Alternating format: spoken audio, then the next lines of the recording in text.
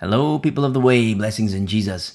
If you have your Bible, please open up to Mark chapter 6, the book of Mark chapter 6. We continue our study through the New Testament. Now, remember what's happened so far, where he goes in and he speaks openly and plainly, except he starts to speak in parables. But then what he does is he further explains the parables to the disciples.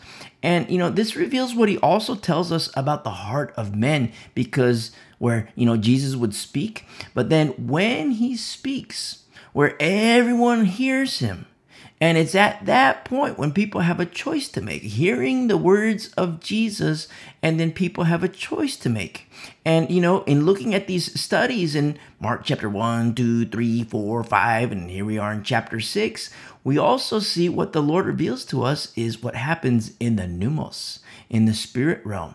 And, there are other things at play, both good and bad. And we see influences of Satan and the demonic realm because they don't want anybody to know about the truth of God's holy word.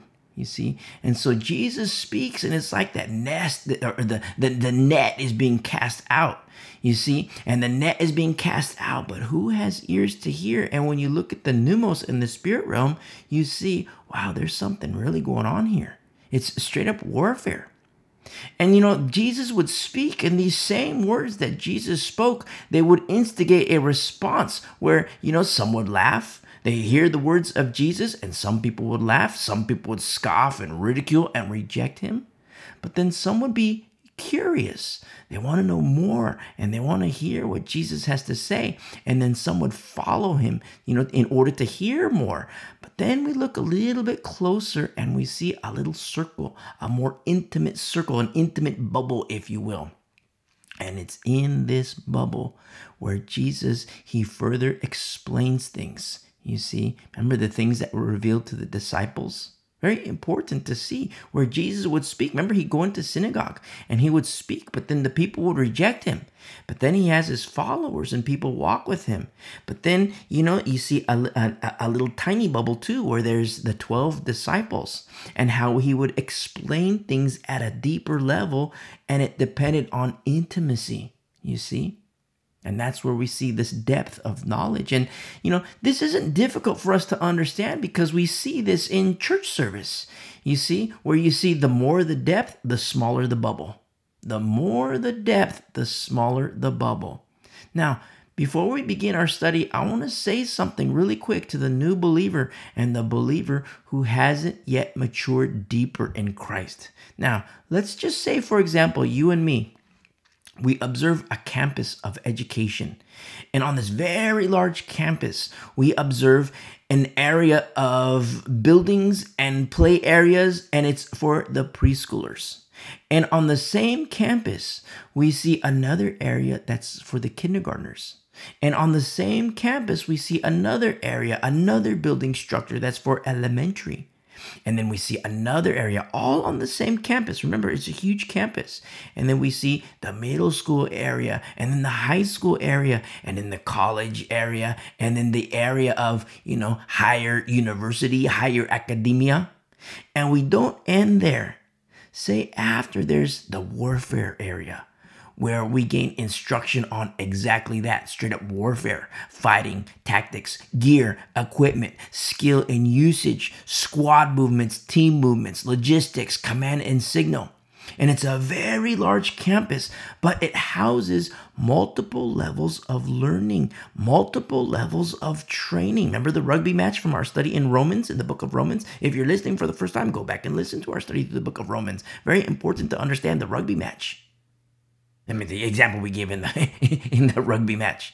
But so say you and me, we observe this very large campus and we see, wow, there's an area for preschoolers, but then there's an area for straight up like warfare and tactics and all kind of logistics. And wow, it's like this is quite the learning place. This is quite the campus, and it's all housed in one campus, accommodating to very high levels of growth and maturity and becoming deadly. The good deadly, not the bad deadly, the good deadly.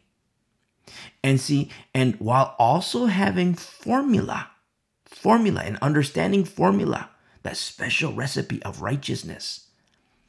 This is what you look for in a church. This is what you look for in a church where you can be a brand new believer and drink beautiful, beautiful, beautiful milk. But you're not going to stay at milk. You're going to eat the spiritual Cheerios. As your spiritual teeth start to form, you're going to eat your spiritual Cheerios. And then you're going to eat your spiritual toast. And then you're going to eat your spiritual little chicken nuggets. You see? And then you're going to eat your spiritual chicken sandwich. You see? And then in the course of time, we're going to be eating spiritual pork chops, straight up spiritual ribeyes. You see? And then we're going to turn deadly, the good deadly, not the bad deadly, the good deadly. And you see, what happens is a lot of new believers and baby believers, they don't understand this. And so, even mature believers, so-called mature believers, even they don't understand this because, some churches will absolutely get you to preschool level. And some churches will get you to kindergarten level. And some may even get you to the elementary level. But we have to look for the full package, you see? Just like the campus we gave earlier. It's like, wow, this campus is a big campus. I got the preschoolers, got, the kindergartners, the elementary, middle school, high school, a college, university level. And then people think, okay, that's it. No, there's more. And then there's like the straight up deadly level where you learn straight up warfare. You see, hand-to-hand combat, fighting skills. And when we say hand-to-hand combat, we're speaking spiritually because remember, as new covenant believers, we're not in the old covenant. As new covenant believers, we're not in the weapons of our warfare are not carnal in nature. They're supernatural. We're spiritual fighters, you see. And it's very interesting when you see Paul, Paul would go into town and he would speak like, whoa, he's so bold. He'd go into synagogue straight up in the hornet's nest, and he would go and prove from the scrolls that Jesus is the Messiah. You see? And then what happens is that he's like, wow, he's so bold. And then you go outside and, he's getting arrested. It's like, okay, is he going to be as bold as he is in speech? Is he going to be as bold with his fists? No, he straight up takes the chains. He goes to jail. Does he fight with the jailer? No, he worships the Lord. You see, when the jailer wanted to commit suicide, he says, hey, don't do that. Don't do that. And he tells him about the Lord, and the jailer becomes a Christian. You see, the prisoners become Christians. It's very beautiful to see when you understand formula and you read the Bible understanding formula. It's like, whoa, this is beautiful to see our family of faith. Old Testament, New Testament, heirs of Abraham, as promised to Abraham by the Lord, heirs of Abraham by faith in Jesus Christ. Remember our studies?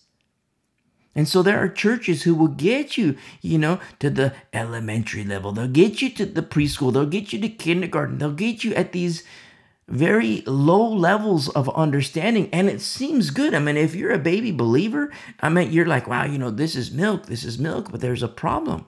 What happens when Christians, believers, they're on milk and they have a steady diet of milk, but they stay at milk? That's not good. That's straight up arrested development. And that's what we see in Corinth. And it's done by the defunct teachers, the defunct pastors, the defunct elders. You see, we have to look for the full package. And, you're not going to find depth. You're not going to find, the large campus that we give in our example from preschooler all the way to straight up deadly warrior. You're not going to find that with the mega church. You're going to find milk at the mega church. If it's milk, depending on, what their doctrine, it might be poisonous milk. Very important to understand formula. But understand that the more the depth, the smaller the bubble. The more the depth, the smaller the bubble. Very important. And so don't forget, in the Gospels, where we see thousands of people following Jesus, multitudes and multitudes of people following Jesus, that with persecution and tribulation that he goes through, Jesus, his followers become zero, you see. But in the last days, thousands follow Jesus and fewer abide in Jesus. And with our persecution and our tribulation, it's both the followers and abiders will also dwindle in numbers. These are the signs that our Lord told us about. He told us. He tells us what to look for. He tells us about the seasons. He tells us the roadmap. He tells us the road signs, things to look for. and for you and me to know that redemption draws near. Very important to understand what the Bible teaches. And so we begin our study here in Mark chapter 6. Mark chapter 6. Here we are in verse 1. Then he went out from there and came to his own country. So don't forget here, Jesus, he was born in Bethlehem, but raised in Nazareth. Very important. And we stress this because there are mockers who cite certain impossibilities with Bethlehem. And they're right in the aspect of impossibilities with Bethlehem. But we have to move the needle to Nazareth. So Jesus was born in Bethlehem and raised in Nazareth. So Jesus returns to Nazareth. And we see here in verse 1, he came to his own country and his disciples followed him. And when the Sabbath had come, he began to teach in the synagogue. And many hearing him were astonished, saying, "Where did this man get these things? And what wisdom is this which is given to him, that such mighty works are performed by his hands?" They were straight up astonished. They were blown away. And so here we are in synagogue on the Sabbath. Again, now this is something that we already studied in chapter 3. Remember, not too long ago. If you're a new listener, go back and listen to our study through Mark chapter 1 and get yourself caught up here to Mark chapter 6. Very important to understand. Here in chapter 6, we already identify, there's a problem. What's happening here in synagogue? And go back and listen to our study in chapter 3 and you're going to understand. And so here we are in synagogue and people are asking these questions among themselves. What is this wisdom? What is this that he speaks? Where did he get this? And understand these higher levels of learning of, the Torah and the prophets. It's reserved for the religious establishment. And Jesus didn't attend their schools. You see, he didn't go to their learning regimen. He wasn't, he wasn't raised up in that type of training as they were now, and so the people they're asking, like straight up, like, what is this that he speaks? What wisdom is this which is given to him? Where did he get these things? And so they continue asking more questions. In verse 3, is this not the carpenter, the son of Mary, and brother of James, Joseph, Judas, and Simon? And are not his sisters here with us? So they were offended at him. Very interesting. They were offended at him. And so you look at the family of Jesus in the ways of Adam, and we remember chapter 3. Remember chapter 3 with his mother and brothers, where Jesus asked, who are they? You see? And it wasn't to be mean. The people were saying, Jesus, here's your family, here's your mother, here's your brothers. And Jesus was straight up, who are they? Who are they? He says, you are my mother, you are my brothers. Because he was speaking of the better family, the family of faith. He didn't say that, who are they? He didn't say it to be mean. And it could be seen as mean depending on the heart. It was said because of something greater, and that is the family of faith. Understand that after the birth of Jesus, Mary had more babies. You see, the first of her womb was of the Holy Spirit. It's very important to understand that she had more babies. Mary and Joseph, they had more babies, but first of her womb was of the Holy Spirit, you see. And so now we see that his sisters, in the ways of Adam, they're in synagogue. They're in synagogue. And these are things that the religious establishment, they're posing these questions. In verse 3, is this not the carpenter, the son of Mary and brother of James, Joseph, Judas, and Simon? And look, his sisters are here with us, you see. And so they were offended at him. Very interesting. Now, as a little side note, in synagogue, the males and females were separate in synagogue. There was like a special area for women. Very important to understand. And these are things that we see in the Old Testament. We're going to look at more in the Old Testament in our studies through the Old Testament. Not so soon. This is probably like, 2 or 3 years down the road, Lord willing. But, that's what would happen in synagogue, is there'd be a separate area for the women. And so these doubters, the things that the religious establishment, they start to take notice. Isn't this the carpenter? And they're straight up offended. We see in verse 3, so they were offended at him. But why? Is what Jesus was saying, was it wrong?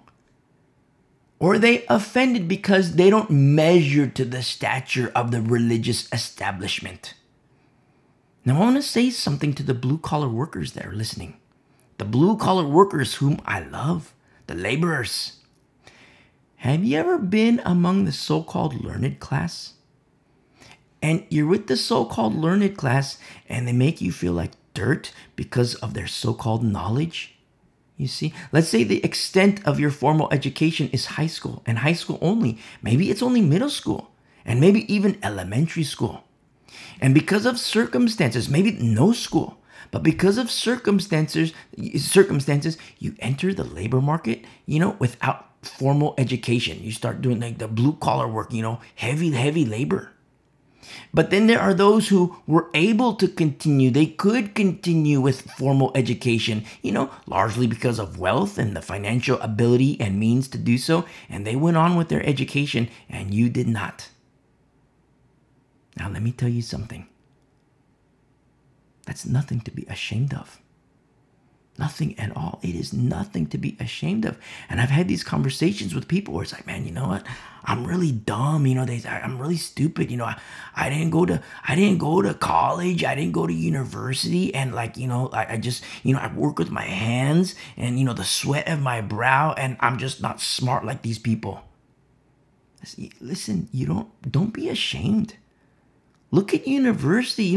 For me, what I see, the highest concentration of stupidity, it's with the formally educated people, because they straight up call, men, women, and women, men, and they're like straight up crazy.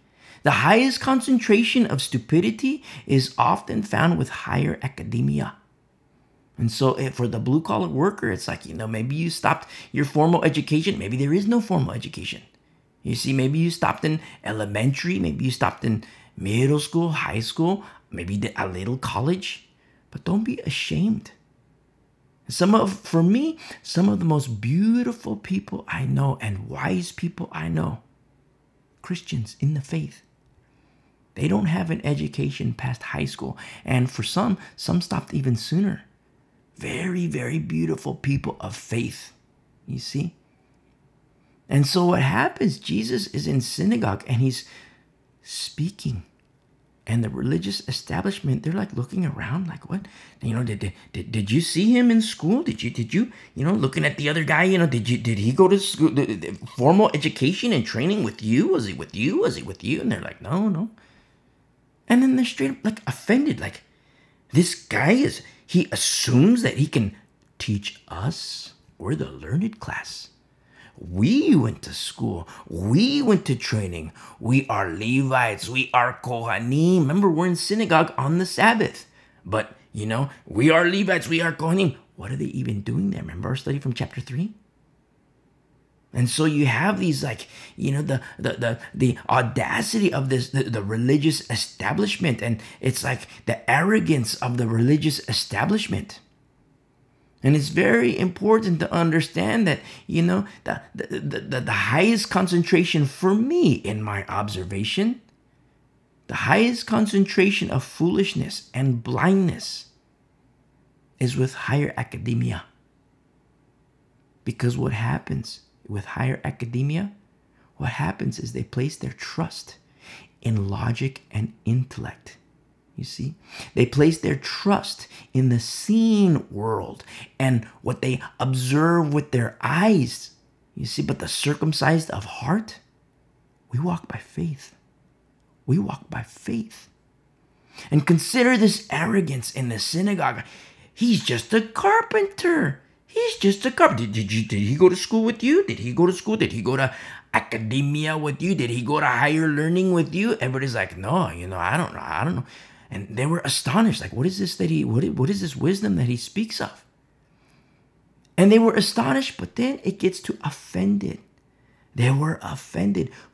He presumes to teach us? He can instruct us? And, we're Levites, you see? And he's just a carpenter. His sisters, they're here with us in synagogue. And yet, he speaks of the law and the prophets, but where did he get this from? He doesn't even have the degrees and the certificates like we do. We are the learned ones. We are the intellectuals. We apply logic to our understanding. You see? Him, he's just a carpenter. Just picture the arrogance of the so-called learned ones. You see? And so we see in verse 4, but Jesus said to them, a prophet is not without honor, except in his own country, among his own relatives, and in his own house. And this is something that the remnant, we have to get very accustomed to this as we get further and further in the last days. Don't expect honor. Don't expect to be liked in your own house, with your own family, and in your own community. You see, because the ways of Adam are incongruous with the ways of Christ. Remember our studies through Peter's letters and John's letters and the letters of James? Remember how the things of this world are at enmity with Christ? And so here, Jesus, he's being rejected in synagogue. In synagogue. The high priest in the order of Melchizedek is being rejected. And if the religious establishment, if they did have eyes to see, they would be bowing down and worshiping him. But they're blind. They're blind. He's just a carpenter. Where does he get this wisdom from? Does he presume to teach us? Does he presume to educate us? Where did he go to school? Where did he get his training from? We're Levites, you see? And if they had eyes to see, they would be worshiping him. Now, I want to say something really quick to those who presently call Jesus a prophet and a prophet only, because there are many religions that call Jesus a prophet. And if that's you, if you're listening, you're not a Christian, but if you're listening and you're like, you know what? Oh, my religion calls Jesus a prophet. You're in a religion that calls Jesus a prophet. And let me tell you something. You do well. You do well to acknowledge something good about what he says of himself. Yes, a prophet. But let me ask you a question. Why have you stopped acknowledging his words about himself when there's more? Yes, a prophet, but also Son of Man, also Son of David, also Son of God. You see? And I've had these conversations with people of many different religions, not Christianity. Oh, yeah, he's a good prophet. He's just a prophet. He's just a prophet. He's just a prophet. Oh, yeah, good prophet. He says this. Oh, yeah, nice prophet. But why stop there? If you're listening and you're in one of these religions that acknowledges Jesus as a prophet, my question to you is, why stop there? Why acknowledge what Jesus says of himself as a prophet? Why stop there? Why not acknowledge what is also written? Son of God. So if you're listening and that's you and you're in one of these other religions, you see, don't stop heeding Jesus because he says more. Heed him in the better way and receive him as Lord and Savior, you see. And if that's you, you're in one of these other religions, whatever it is. Oh yeah, Jesus is a prophet, Jesus is a prophet, Jesus is a prophet. No, he says more. Son of God. The question is, do you believe? Do you believe? And if that's you, and you're like, you know what? I think I believe. I've been listening for a couple weeks. I've been listening for a couple months. And you know what? I believe. Well, if that's you, you hit pause. You listen to the message, how to commit your life to Christ. And you straight up, you do that right here, right now. You commit your life to Christ. You become my brother, you become my sister, you come back, you listen, and we continue our journey through the scriptures. We continue our journey to paradise because that's precisely where we're going, paradise. And the way is narrow, but the Lord guides us. And so here with Jesus, people have been following him, multitudes, crowds, but in his own hometown, Nazareth. Remember, born in Bethlehem, but then, raised in Nazareth. In his own hometown, he's rejected. We're the intellectuals, they say. He's in synagogue. We're the intellectuals. He's just a carpenter. Now, look what happens in verse 5. Now he could do no mighty work there. Whoa. He could do no mighty work there. Wow. Look what happens to the learned class and the intellectuals as a result of their doubt and unbelief and lack of faith and their blindness. Look what happens. You say, okay, that's on them. No. Nazareth suffers. The entire town wasn't in synagogue. But Nazareth suffers as a result of the learned class and the intellectuals with their logic and intellect. You see? Coverings matter. Coverings matter. Old Testament, New Testament, and still today, coverings matter. It is no small thing. Satan, he doesn't mind people with Alexander and Hymenaeus, you see? Because Satan knows coverings matter. If Alexander is the covering, if Hymenaeus is the covering, that's what happened. Remember the saints in Asia? They left Paul straight up. Okay, we're done with Paul. We like Alexander, we like Hymenaeus. Satan doesn't mind Alexander and Hymenaeus as coverings. Why? Wrong formula. You see? So he seduces Christians, he seduces saints. Oh yeah, go to Alexander, he's a nice covering. Go to Hymenaeus, he's a nice covering. He'll make you feel real good. Those guys, they're gonna make you feel real good. You can continue with your sin, with your sex and your alcohol. You can do your Ouija boards. You can do the things of the occult. Alexander and Hymenaeus, they're going to love you. You're going to go to service. You're going to go and worship, and you're going to feel really good. No repentance. No repentance. Coverings matter, you see. It is no small thing. And we know that nothing is impossible for God. Well, we know he can't lie, as the Bible says. And here in verse 5, Jesus, who calmed the storm, who made the girl assumed to be dead live. Remember our study from last week? He healed the paralytic. And in Nazareth, he could do no mighty work, you see? Does this mean that Jesus has no power? Does this mean that Jesus is incapable? Not at all. Not at all. Remember, the Lord is reactionary. The Lord is reactionary. And the Lord is responding to the blindness of the intellectuals. You know, he's just a carpenter. Remember, we're in synagogue. Did he go to school with you? Did he go to training? You know, when you were 10 years old, did you see him as a young boy there? When he was a teenager, did you see him there? Did he go to higher academia? You see? You have the priests puffing their collars, popping the collars, the arrogance. He's just a carpenter. He's just blue collar. He's just a laborer. He didn't go to formal school. You see? And the Lord is responding to their blindness.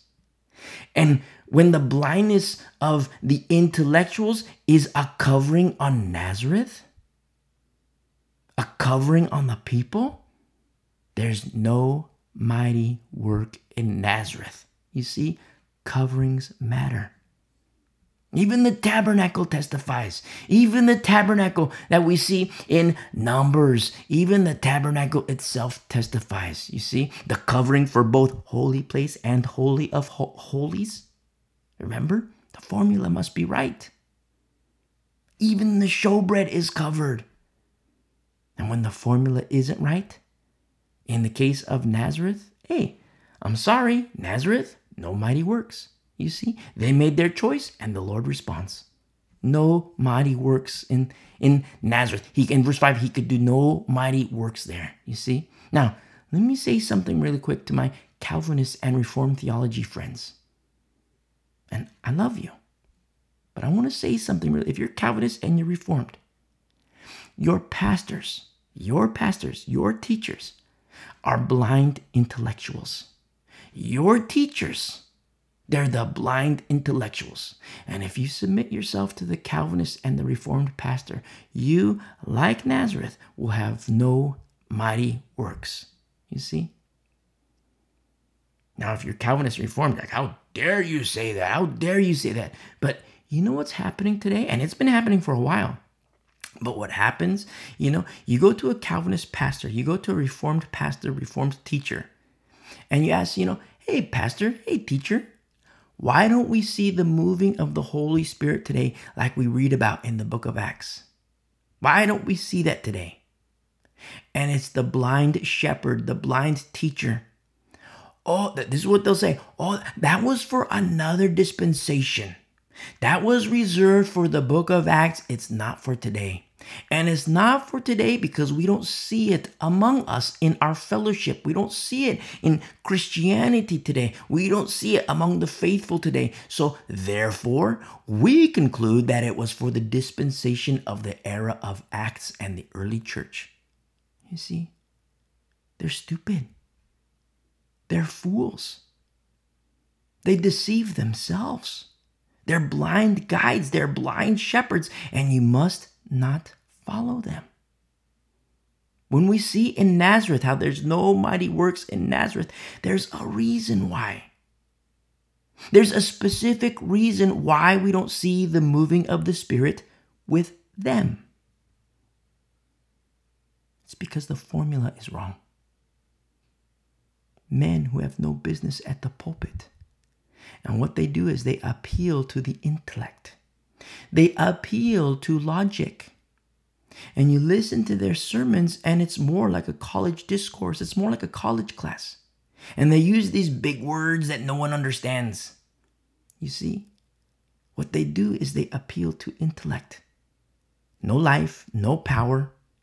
And what it is, it's the blind leading the blind. And what's happening now in these last days is that these wicked men, they tell Christians that it's perfectly okay to take the mark of the beast. Perfectly okay. Go ahead and take the mark of the beast. The Bible says there's a penalty, but hey, let's disregard the Bible. And I tell you, there is no penalty. That's what these wicked men are saying. Now, if you're like kind of in shock, sometimes I have these long conversations with the Calvinists and they're like shocked, like what? And it's like, yeah, go and listen. And if you're a Calvinist Reformed and you're shocked, like, what is this guy talking about? He says the Calvinist pastors say to go ahead and take the mark of the beast. Go to thewayunderground.com and go to the Reformed area. And you can hear it for yourself. Studies there for you to understand what the Bible teaches. Pastors in these last days saying, go ahead and take the mark of the beast. It has no bearing on your salvation. Blatant disregard to biblical warning. But what do you expect from the blind? What do you expect from the blind? You see, they make their choice, and if that's how they want to conduct themselves, that's on them. But for you, you also have a choice to make. You see? And if you have them as covering, it's just like the residents of Nazareth. Just like the residents of Nazareth. No mighty works. No book of Acts. No power. And if there's no power, there's no oil. And if there's no oil, there's no light. And if there's no light, you know what that does? It reveals the foolish virgin. And with the foolish virgin, hello, lake of fire.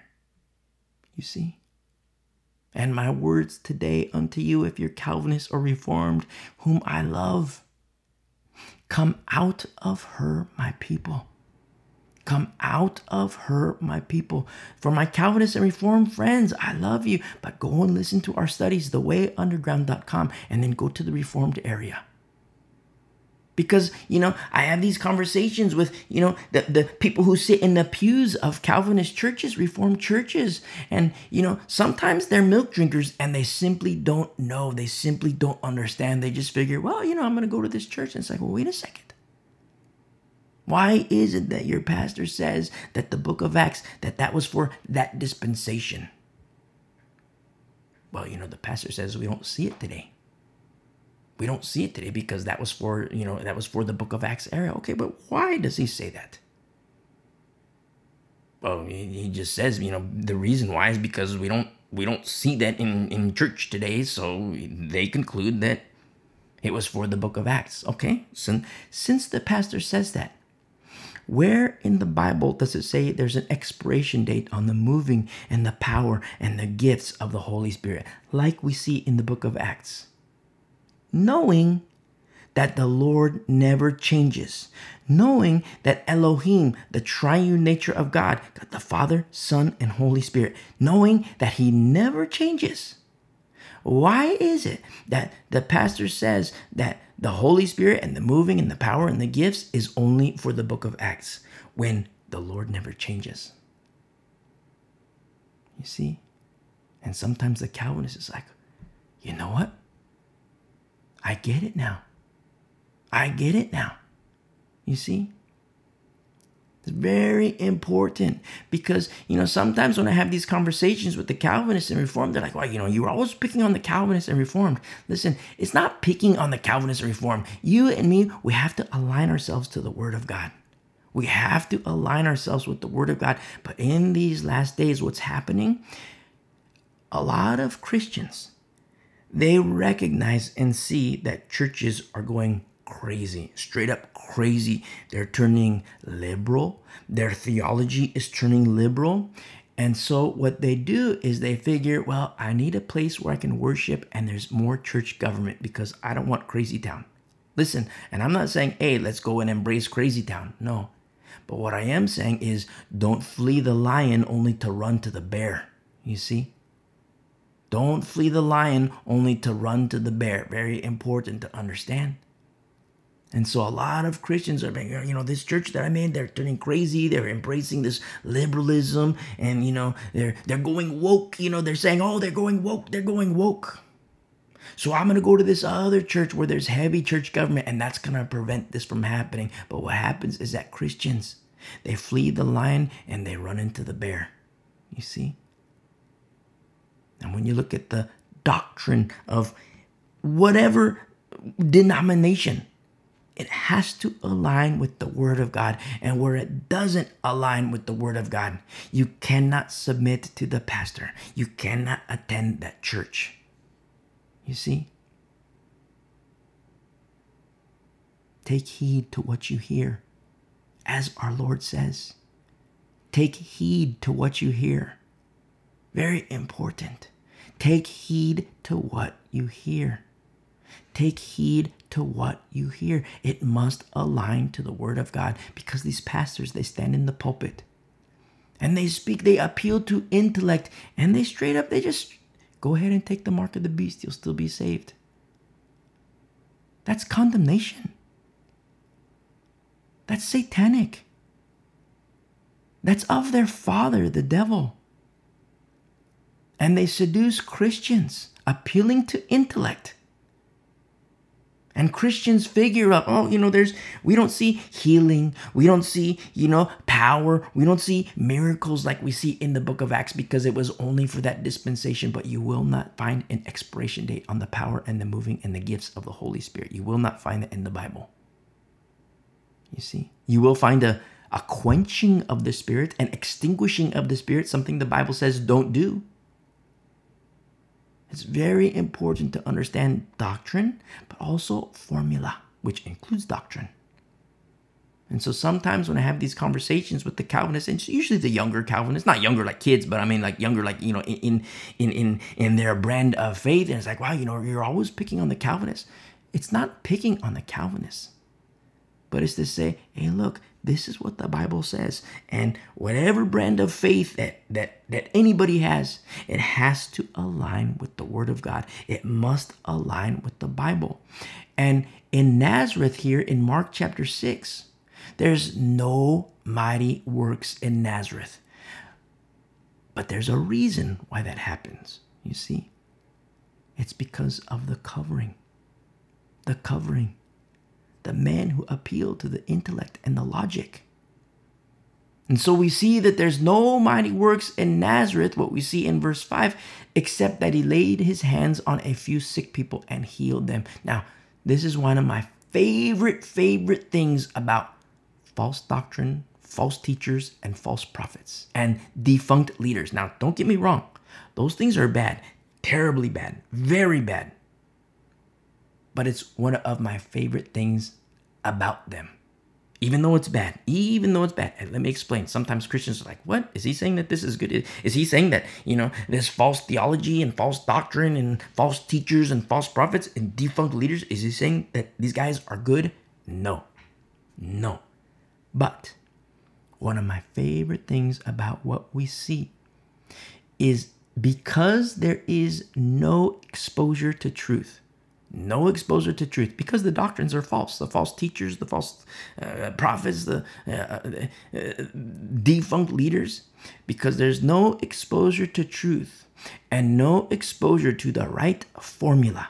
Because of that, what it does is it excludes the punishment that we see in Hebrews chapter 6, where it becomes impossible to restore a person who meets certain conditions of apostasy.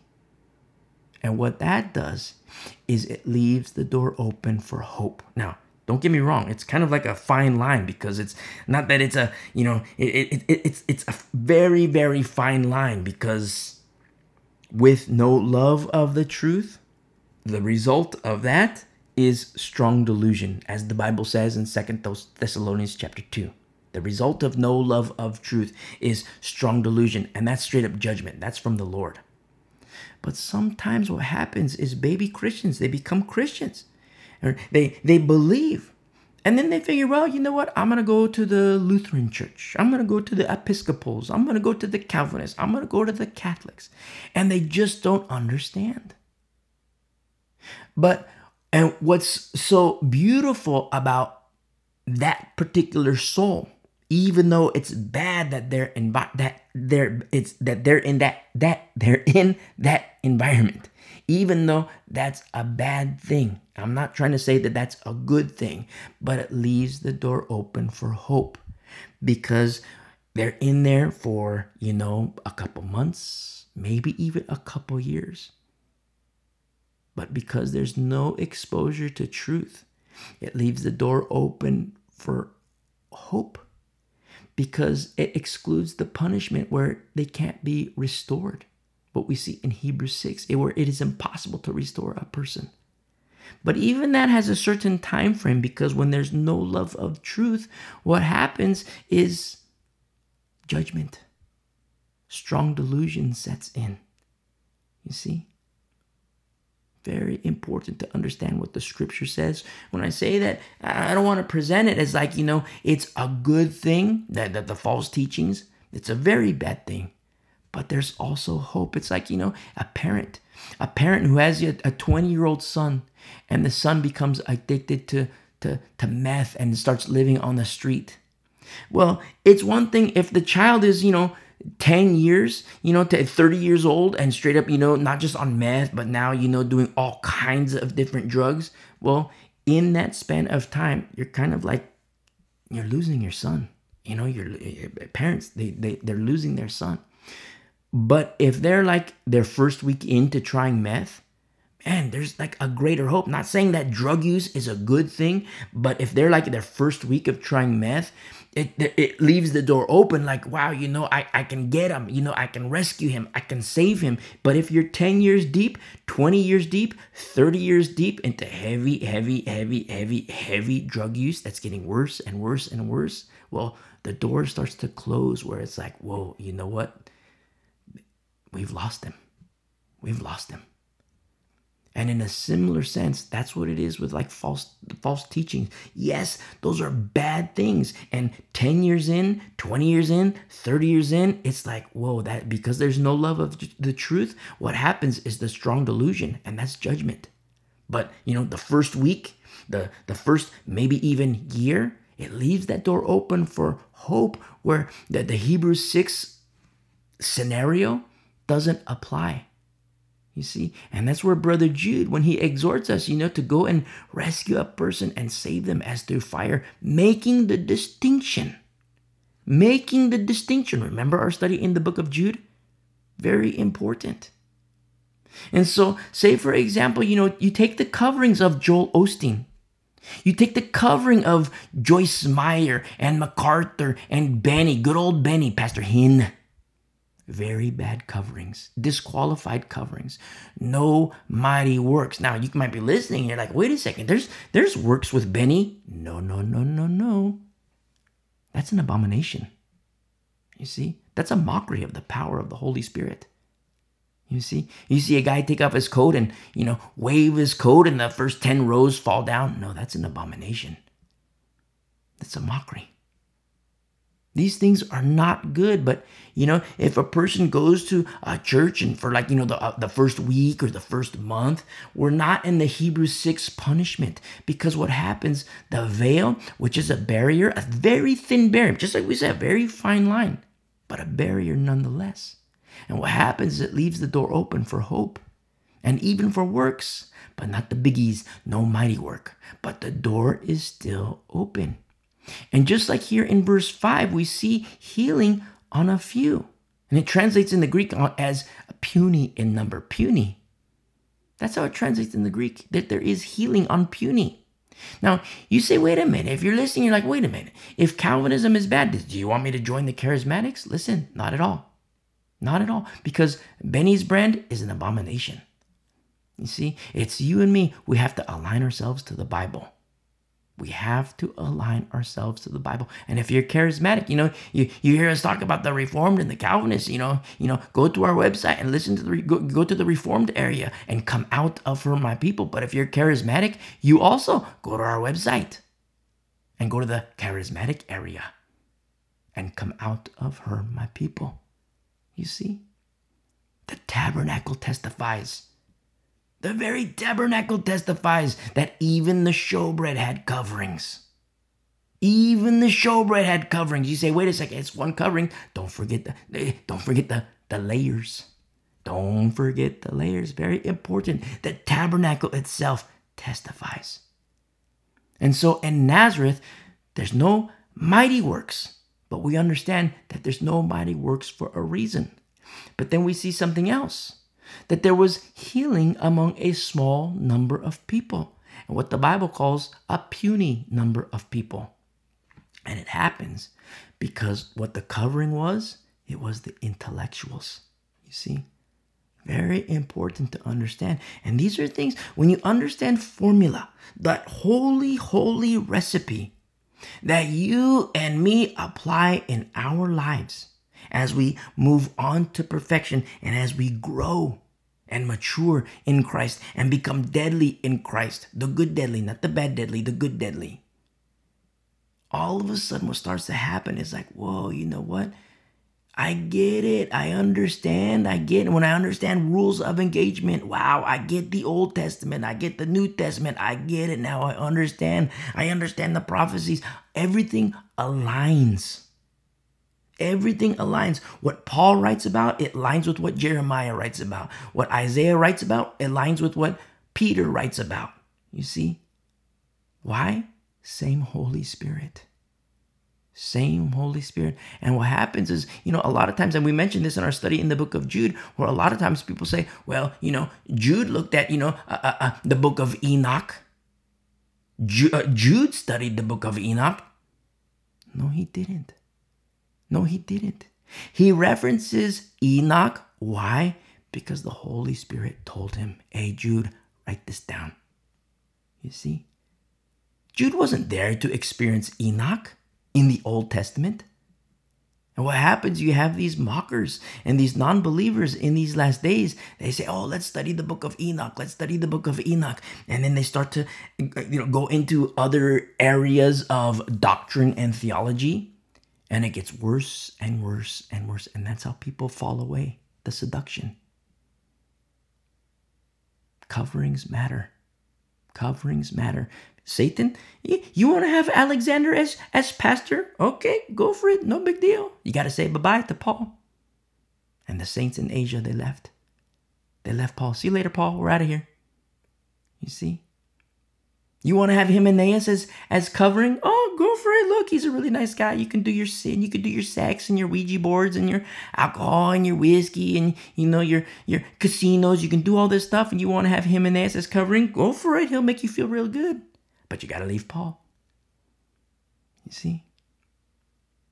And the saints in Asia, they all left Paul. Very interesting to see the seduction. Satan knows all about coverings. All about coverings.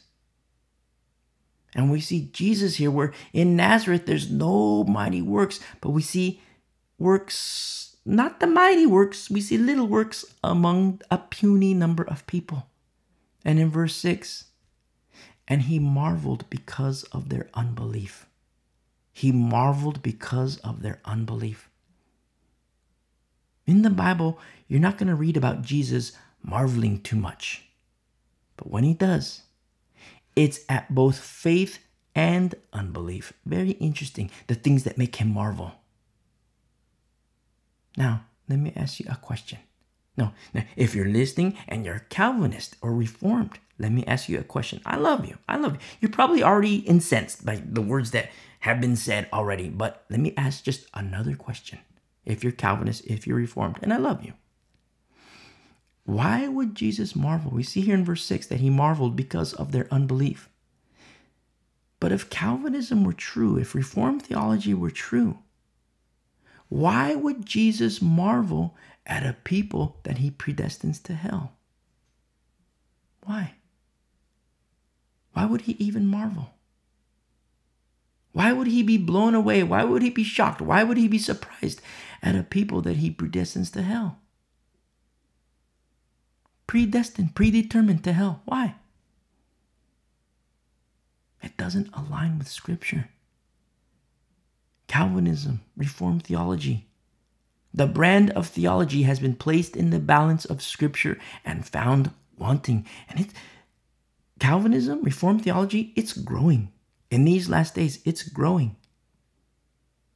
And the reason why is because people see the craziness in our communities, depending on where you live. I presently teach from America, and it's crazy town. Everywhere you look, it's crazy town. And people in church, Christians, they're like, you know what? My church is going woke. The pastor's introducing this, the pastor's introducing this. And, I'm going to go to this church over here. The pastor, they're very strong in church government. But when you understand formula, all of a sudden it's like, whoa. The theology must match the Bible. And that's why we pose this question. If Calvinism were true, if Reformed theology were true, why would Jesus be shocked and blown away? And why would he marvel at a people that he predestines to hell if Calvinism were true? You see? And again, I say to the Calvinist, to the Reformed, and I love you, but I say this: come out of her, my people. And so we see here in verse 6 that yes, Jesus marveled, but because of their unbelief, then he went about the villages in a circuit teaching. Kind of reminds me of the circuit of Samuel. Remember our study not too long ago? The circuit of covering. Very important to understand formula. And in verse 7, and he called the 12 to himself. Now, when Jesus would speak, just like we mentioned earlier, some would reject him and some would follow him. And then some would follow, but then we see a more intimate bubble with a certain 12 here. And so what happens is our Lord takes his 12 and there's a call to action. Where in verse 7, he called the 12 to himself and began to send them out 2 by 2. And gave them power over unclean spirits. 12 disciples, 2 by 2. So 6 groups of 2. Vessel 1, vessel 2 together. 2 by 2. And he gives them power over unclean spirits. Now, the power and gifting of the Holy Spirit, that comes later. The baptism of the Holy Spirit, that comes later. You see, with the exclusion of Judas Iscariot. Here, there is power given, but it's over unclean spirits. Very important to make this distinction. You see, because the mockers, in these last days, and it's been going on for decades and centuries and probably even longer. But the mockers, they say, why is Jesus giving the Holy Spirit when he says that comes later? Now, when I say mockers, usually these are people who grow up in church. They've grown up in church. They've left the church, and sometimes they're even Satanists. And the Satanists, sometimes when they're former Christians or they grew up in the church, sometimes they know their Bible. And in a lot of cases, sometimes they know their Bible very well, better than Christians even. But the Christian, you might say like, whoa, that's an indictment against Christians. No, no, no. The Christian is better off. Why? Because of the mixture of faith. Remember our study in Hebrews? Because of the mixture of faith. You see, everything aligns. Everything must align with Scripture. So here we see vessel 1 and vessel 2, two-man teams. Vessel 1, vessel 2 together, and they're being sent out. And I love this so much. I love this so much because it speaks to us as sponges. Sponges, because for us, you take a sponge. You put it under the faucet and, it soaks up water. But then you turn off the water, you squeeze the sponge, and what happens? The water pours out. And it's the same with us, because with you and me, studying the Bible and reading the Bible, what happens is there's a period of time where we learn and we grow and we mature. But to what end? To what end? Is it to have knowledge for the sake of knowledge? Not at all. Not at all. Because here what's happening, the disciples, they've had a period of time where they're soaking it all up. They're soaking it in, everything that Jesus has taught them. But now, Jesus, he's sending them out. You see? He's sending them out. And in verse 8, he commanded them to take nothing for their journey. He commanded them, take nothing for the journey except a staff, no bag, no bread, no copper in the money belts, but to wear sandals and not to put on 2 tunics. So back in the day, what happened is that they would layer clothing, for cooler evening temperatures. It gets cold at night, boom, extra tunic. And here Jesus says, don't take an extra tunic, no bag, no bread, no money. Take your sandals, your tunic, and your staff. And take the message. Take the message. That message that you have to speak. Remember, 2 by 2. Vessel 1, vessel 2, going out with a very special message. A period of time where they soak it all in. But now, as sponges, now they're going to, squeeze and pour out. And don't forget power over unclean spirits. Here in Mark 6. No baptism of the Holy Spirit just yet. Just yet. That comes later in the book of Acts. But here we see power over unclean spirits. And what a contrast to the modern day missionary. The modern day missionary, and it's very common. I teach from America, very common in the Western world. And, you get a phone call from another believer, and, hey, I want to talk to you. Or, maybe they want to come visit, they want to come see you. And, they start to tell you, oh, the Lord has called me to evangelize in Zimbabwe. And you think, wow, praise the Lord. Praise the Lord. Wow, that's cool, brother. That's cool, sister. Wow, praise the Lord. And then the person starts to, guilt trip you. The Lord has called me to Zimbabwe, but I can't go unless I get a steady flow of $5,000 per month. I need $5,000 per month because it's going to pay for rent. It's going to pay for food. It's going to pay for my health care. It's going to pay for my car. It's going to pay for, my special ministry retirement fund. You see? And then they give you the guilt trip. Well, if you want to be a part of what God is doing, would you like to commit to pay $500 a month? $20 a month? How about $5 per month? Understand what's happening? The fools are revealing themselves to you. They're revealing themselves to you. Because in the Bible, when the Lord sends people out, they're often sent with nothing but a message and power. The provision from the Lord, that happens in real time. In real time. That's what happens in the Bible. Remember, Jesus says, hey, no, the double tunics, don't do that. You see? Just your sandals, and staff. And that's it. Sandals, tunic, staff. And the message, don't forget, that's the most important. And power over unclean spirits. That's what he tells the disciples. He doesn't say, get your health care. He doesn't say, get your retirement fund, buy a car. You're going to be living in the fanciest hotel in whatever town you're going to. You see?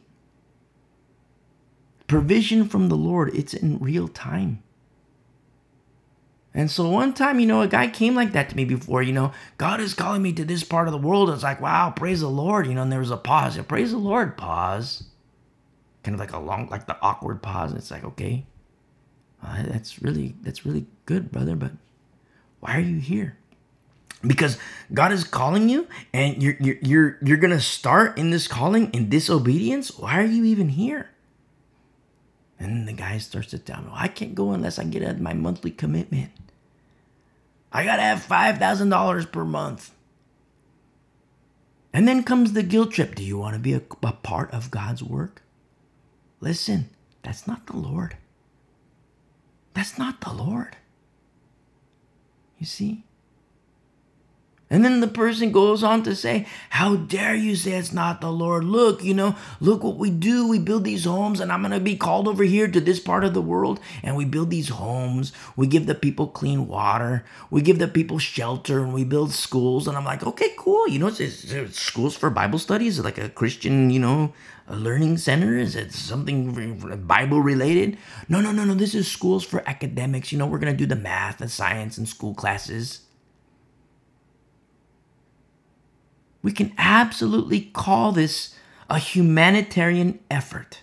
We can call it Habitat for Humanity. But we cannot call that a work of God. Because a work of God never excludes the Word of God. A work of God never excludes the Word of God. Very important to understand. Because you have people here today, and it happens a lot in the Western world, and I presently teach from America, and it's very common here where missionaries, I'm a missionary, and the Lord is sending me out. God has spoke to my heart, and He's sending me out, and I need $5,000 a month. And, $5,000 a month in America, that's a lot, depending on where you live. But in like another part of the world, that's like triple, sometimes quadruple. I need $5,000 a month. I need my housing, my food. I need this. I need that. And it's like, well, wait a second. Tell me what's this? What does this ministry entail? We're gonna build houses and do all these homes and and the schools and shelter and all these things. Listen, the work of the Lord never excludes the word of the Lord. Very important to understand. We have to understand formula. But the Lord called me. Sorry, brother, you were tricked. Satan presents himself as an angel of light. You were tricked. And you did not discern the spirits, as the Bible says. You were tricked. I love you, and I'm telling you this because I love you. I'm not saying this to hurt you. And the missionary gets mad. You see? And so here the Lord gives, instruction to the 12, sending them out 2 by 2. Vessel 1, vessel 2. Going out. And in verse 10, also he said to them, in whatever place you enter a house, stay there till you depart from that place. And whoever will not receive you nor hear you, when you depart from there, shake off the dust under your feet as a testimony against them. Assuredly, I say to you, it will be more tolerable for Sodom and Gomorrah in the day of judgment than for that city. Whoa. That's heavy. That's very heavy. Now, it's very true. It's very true that Sodom and Gomorrah, it's in the history books. It's happened. But what lies ahead? What lies ahead? What lies ahead is far worse to those who reject the Lord and to those who reject His messengers. You see? Christians today, they get very, very mad at me. Don't use fear tactics to tell about Jesus. Don't scare people to heaven. Why not? Why not? I don't know about you, but hellfire, damnation, fire and brimstone, that's not scary. That's very scary, you see? And the fire and brimstone of Sodom and Gomorrah, Jesus says, that's more tolerable. That's more tolerable in the day of judgment. Sodom and Gomorrah is more tolerable. You see? Being scared of hellfire damnation worked wonders for me. It worked wonders for me. And here we are, you and me, studying the Bible together. And in verse 12, so they went out and preached that people should repent And they cast out many demons and anointed with oil many who were sick and healed them. You see, just like the sponges we mentioned earlier. Just like the sponges. All this time soaking up everything and now sent by Jesus. Now, this isn't reserved for the Mark chapter 6 era because it still happens today. Turn really quick to Ephesians chapter 4. Really quick, Ephesians chapter 4. Ephesians chapter 4.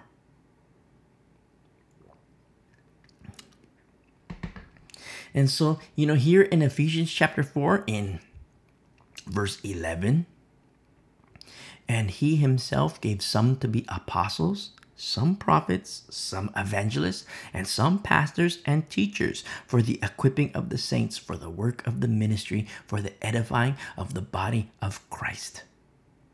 Now, these aren't positions like a person applying for a job where a guy's, hey, I think I want to be a pastor, so I'm going to submit my application over here. You see? These are things that are happening today where wicked men, they negotiate salary for pastor, for a pastor position, or a church, that the church board, they have a pastor position. And, let's say in this particular example, the board, they say, oh, we need a new pastor. And let's say the position pays $150,000 per year.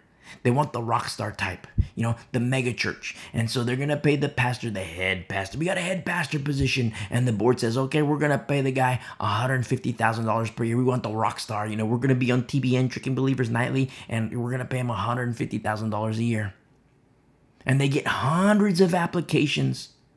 And all these applications, all the notoriety, they have all their certificates, their degrees, their education, their academia. They have all these degrees and master's degrees and doctorates in theology. And they want the rock star type. And they got all their applications. All have gone to seminary, Bible college, divinity school.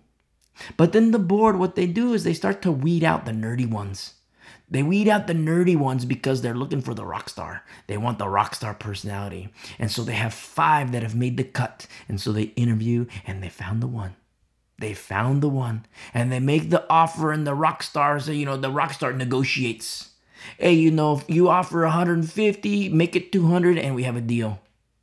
Make it instead of $150,000 a year, make it $200,000 a year. And you know what? We got a deal.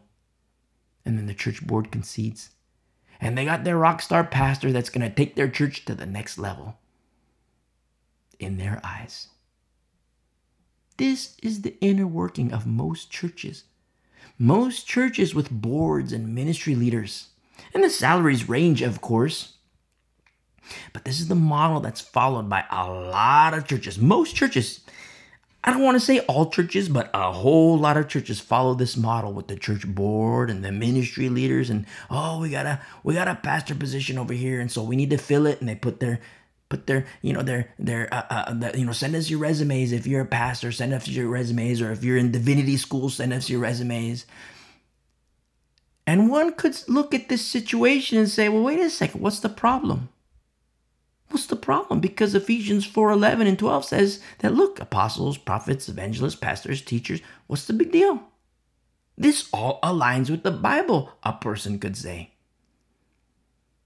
But when we look at the verse, we look at Ephesians 4:11 and 12, you know what's most important? The first 4 words. And he himself gave. He himself gave. These positions, they're not to be filled by man. Like, the board that, hey, send us your resumes. No, listen, these positions, they're filled by God, the calling of the Lord. You never see that in the Bible. You never see a church board in the Bible saying, hey, you know what? Send us your resume. Send us your... You never see that in the Bible. But we see it today. You see? This is exactly what we see in the Old Testament. Where, the Lord, the eyes of the Lord are everywhere. He looks at Moses, that's my guy. Isaiah, that's my guy. Moses didn't submit an application. Isaiah didn't submit an application. You see, Moses didn't negotiate wages. You see? The eyes of the Lord sees Moses, says, you know what? That's my guy. The eyes of the Lord sees Isaac, Amos, Amos himself says, I'm no prophet nor the son of a prophet. What does God say? Surprise, Amos, you're my guy. Also with Hannah, that's my gal. Also with Ruth, that's my gal. Deborah, that's my gal. Yael, that's my gal. Remember Yael? Her husband made a choice to be against God. Her husband made the cognizant choice to be against the Lord. And Yael, she made the better choice. Okay, husband, you want to be dumb? Okay, not me. Have a nice day. And she took her tent peg. Remember the tent peg? Now, for my sisters in Christ, very important to remember that Old Testament, Old Testament rules of engagement. So, no tent pegs, no tent pegs. We don't fight under the Old Covenant rules of engagement. We fight as New Covenant believers. New Covenant rules of engagement. Very important to understand. So no more tent pegs. That's old school. That's Old Testament, Old Covenant. You see, the Lord, He never changes. And His eyes are everywhere. The Lord, His eyes are everywhere. The Old Testament, just like our study in the book of Judges. In the era of Judges, when everybody was doing what is right in their own eyes, what they deemed to be right in their own eyes. And what happens is generation after generation after generation, what happens is the Lord became forgotten. And we see how idolatry comes in. And as a result of idolatry, we see more wickedness come in. You see, it's that downward slope. It's decay. And the eyes of the Lord are everywhere, as in the Old Testament, as in the New Testament, still today. The eyes of the Lord are everywhere. And most Christians see that as scary. Most believers see that as a scary thing. God's eyes are everywhere, so I can't sin. I can't do the strip clubs. I can't do the crack. I can't do the vodka. I can't do the Ouija boards because God's eyes are everywhere. And, listen, that's a true observation. But it's also extreme babiness. Very extreme babiness. What about when a believer starts in fear? And don't forget, it is written, fear of the Lord is the beginning of wisdom. And so what about when a believer begins with fear? I can't do the crack, I can't do the meth because God's eyes are everywhere. And, there's that scary aspect of, God's eyes are everywhere. So, no crack, no meth, no vodka, no strip clubs, no Ouija boards. There's that scary aspect. And then time passes. And then straight up, whoa. It's not just sort of I can't do the crack. Now it's, I don't even want the crack. I don't even want the meth. I don't even want the strippers. I don't even want the vodka. I don't even want the Ouija board. I don't even want the casinos. You see? And then more time passes. Whoa, it's like all these things. I don't even want, I can't watch these shows anymore. I can't watch these movies anymore. It's not like I can't. It's like I don't even want to. And the whole time, I still fear the Lord, but it's different. A person can say, I still fear the Lord, and it's different. Now, I trust Him. I trust Him because what's happening, He's cleaning up my life. You see? You open up the pantry, there used to be all these bottles. Now you open up the pantry, and there's soup, pancake mix, syrup. You'd open up the pantry, it's like, no more vodka, no more gin, no more, tonic. It's like, well, there's some syrup over here. Open up the pantry, and there's some Cheerios cereal boxes. No more bottles, those are gone. And it's like, oh, I miss the vodka. No, it's gone. The Lord is cleaning up lives. And so it begins in the fear of the Lord. Then all of a sudden, it's like, whoa, you know what? I still fear Him, but now I trust Him. More time passes. It's like, you know what? I thought I loved the Lord from the get, from the very start. I thought I loved the Lord. But wow, I'm falling in love with him more and more. And my love for him is getting deeper and deeper. And the whole time, my life, it's getting cleaner and cleaner. It's getting more pure. Every aspect of my life, a person can say, every aspect of my life, it's turning holy. It's becoming holy. It started out, I was a meth head, I was on crack, I was on the strippers and the Ouija boards and all kinds of different things. But now, whoa, night and day, now it's holy. And it's not just holy, now I'm so madly, insanely in love with my King. I love Jesus. You see? It's very true that the eyes of the Lord are everywhere. And it's very true. And most Christians see the scary side of that, which is very immature. It's true, but it's still very immature because a person thinks, wow, the eyes of the Lord are everywhere, so I can't do the sex, the drugs, the gin, the Ouija boards. And that's not necessarily a bad thing. It's extreme babiness, but it's also extremely sad. Because what happens is many believers, they don't want to grow up. They don't want to mature. They don't want to move on to perfection, you see? And then they have accommodating pastors who twist the scriptures to accommodate the flesh, where these pastors feed them milk and milk only, you see? Because the eyes of the Lord are everywhere.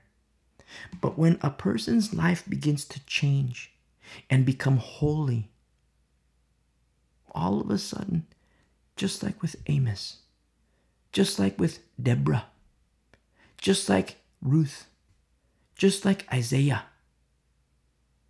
the Lord who never changes could look at the landscape and say, just like in the book of Judges, in the Judges era, when the Lord became forgotten, generation after generation, the Lord becomes forgotten. And wow, Deborah, that's my gal.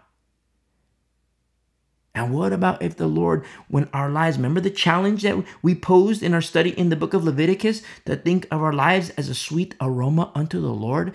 And what about the Lord right here, right now, looking at you? Yes, this world is crazy. Yes, the church is crazy. Yes, the landscape of mankind, the Lord has become forgotten. If non-believer, the Lord is forgotten, mocked. Believer, the Lord is forgotten and mocked by behaviors. And the eyes of the Lord are everywhere. And what if his eyes are on you? And for such a time as this, that's my guy. That's my gal. You see? Just like Deborah. Very beautiful. Just like Jephthah. Remember, the Lord never changes. And so many times people say, the eyes of the Lord, they're everywhere. And they see it as scary. The eyes of the Lord, they're everywhere. I can't do the sex. I can't do the Ouija boards. I can't do this. I can't do that. And that's true. There is that, that's for babies. I mean, look at parents with their children, hey, don't put your finger in the socket. Don't put your finger in the socket. But the child grows up and the child is like, man, I'm mad at my mom. I'm mad at my dad because he won't let me put my feet in my finger in the socket. No, the child doesn't even want to put the finger in the socket. But when the child is like one or crawling on the ground, the child wants to put the finger in the socket. But the same thing happens in the faith. Christians, like babies, they like the milk. They love the milk. They want to stay on the milk. It's like, wow, I can't put my finger in the socket. It's like, wow, I can't do the vodka. I can't do the Ouija boards. I can't do the sex. I can't do the meth. That's what happens when it's a steady diet of milk. There's no maturity.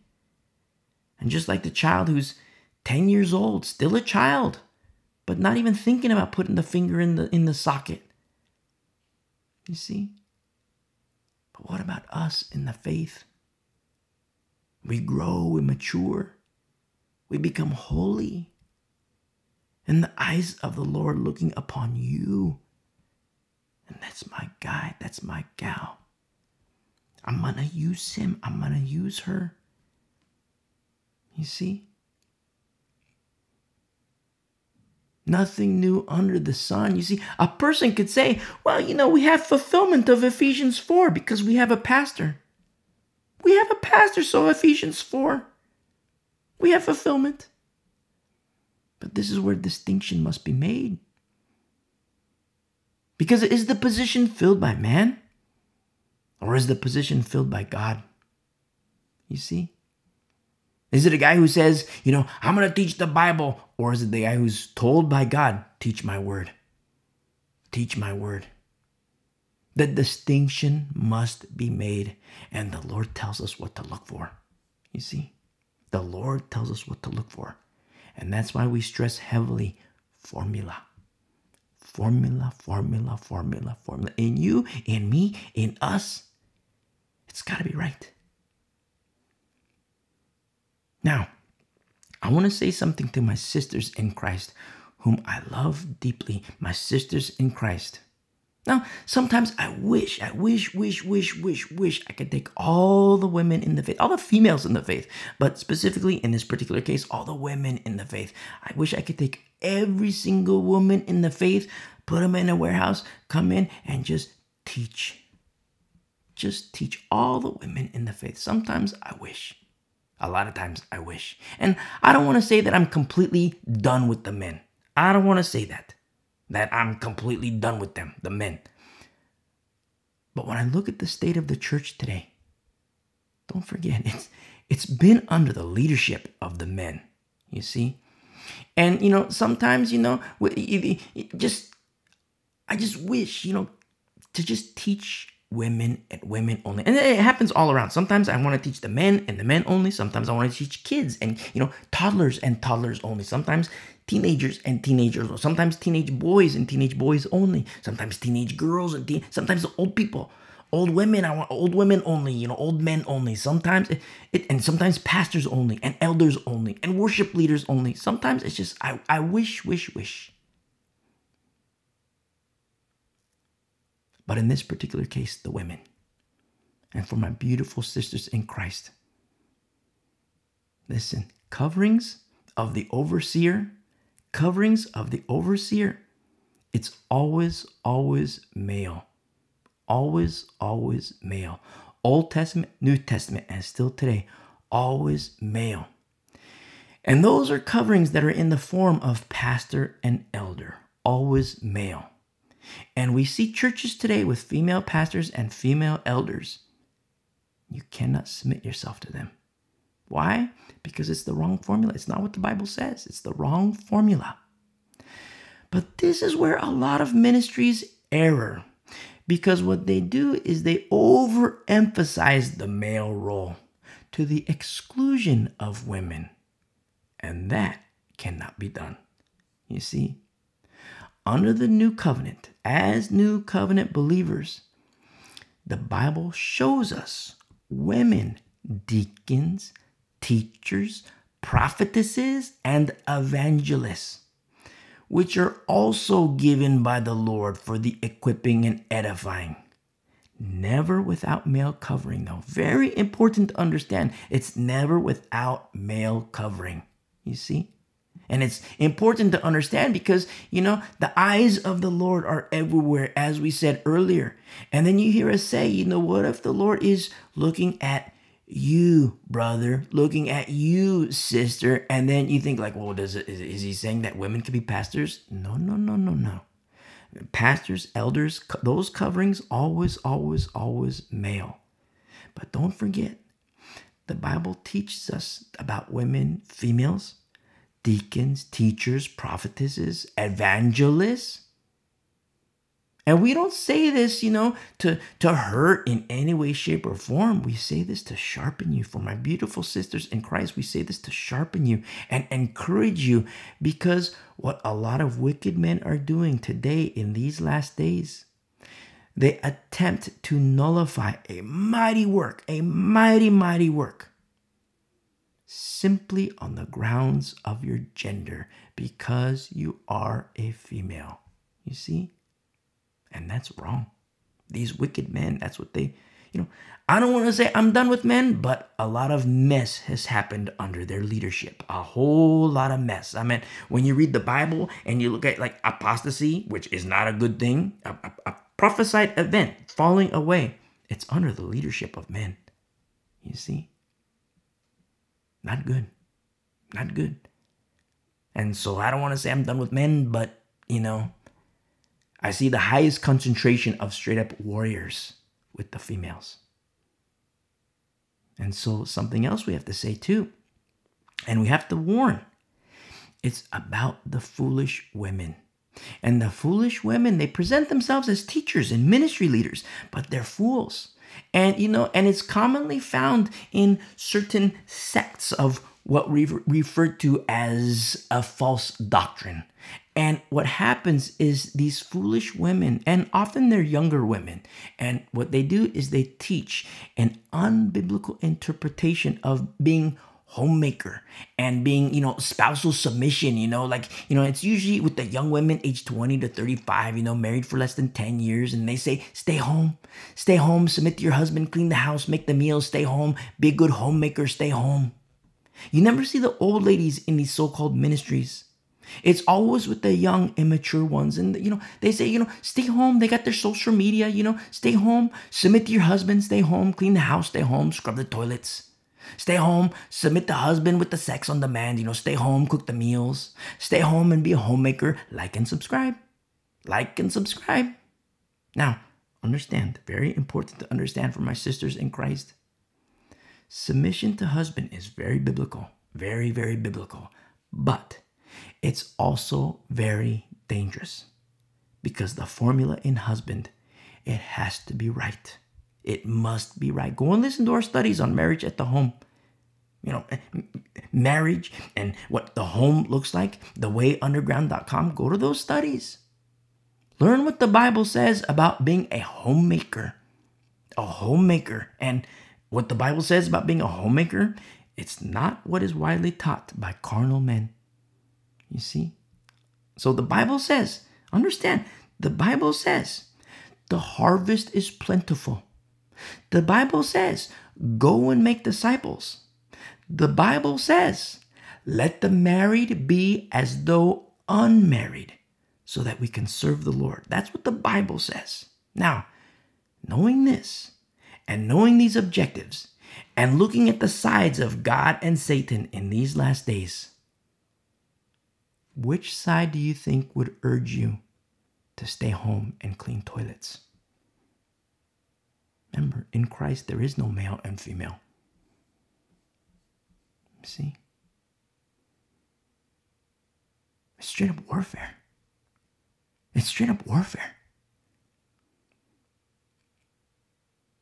I know women who could doctrinally mop the floor with pastors, you see? But our submission is always to the head pastor, which is Jesus, Son of the Most High God. I mean, look at Chloe. Beautiful, beautiful Chloe. She could mop the floor with the Corinthian pastors, but she didn't. She goes to the male covering. She and those in her home. And that male covering has a head covering, you see? The tabernacle in the wilderness testifies. You see? So you might wonder, you might be listening like, what in the world is this guy talking about? Are we going to be in Mark chapter 6? Now, in Mark chapter 6, Jesus, he sends out his disciples. And we mention these, it is also written, to encourage and sharpen my sisters in the faith, straight up warriors in the faith. Very important to understand. The harvest is plentiful, what the Bible says, but the workers are few. That's what the Bible tells us, you see? And so let's go back to Mark chapter 6. And so here in Mark chapter 6, Jesus, he sends out the disciples. Very specific formula that he gives them. He doesn't say, go out into these towns, but before you go, make sure you collect money for retirement. Go out into these towns, but make sure you get, your clothing allowance. Make sure you have money for rent. And the Lord specifically tells them, no money. No money, because provision is in real time. That's what the Bible, biblical provision, it's in real time. So here we are in Mark chapter 6, and we hit a meanwhile here. We hit a meanwhile because what Jesus does is he sends out his disciples. But meanwhile, we see something else. Remember in chapter 1, Brother Mark, when he wrote about John the Baptist, how he was put in prison? And here we are in Mark chapter 6, and here we are in verse 14. Well, we see that John is dead. He's died. And let's look at verse 14 in Mark chapter 6, verse 14. Now King Herod heard of him. So King Herod heard of Jesus. Now King Herod, he's king at this time, and the Herods are a family, a political dynasty. In America, I presently teach from America, and in America we have families that are dynasties, kind of like the Kennedy family. In America we have the Kennedys. I don't know how it is in wherever you're listening, but you might have a particular family that's a political dynasty. But here in America we have the Kennedy family. Where well known, their seats of political office, they've varied from different branches of government in different areas, but it's varied over the decades. But that's what the Herods are here. It's a family dynasty of political power. And we see king mentioned here, but the higher authority, it's in the realm of man, it's Caesar. In the realm of man, the higher authority is Caesar. Now, don't forget chapter 3. Don't forget chapter 3. Remember the religious establishment with the political establishment, the Herodians? What they're doing is they've plotted, in chapter 3, they're already plotting to destroy Jesus. So here we have King Herod, and he hears of Jesus.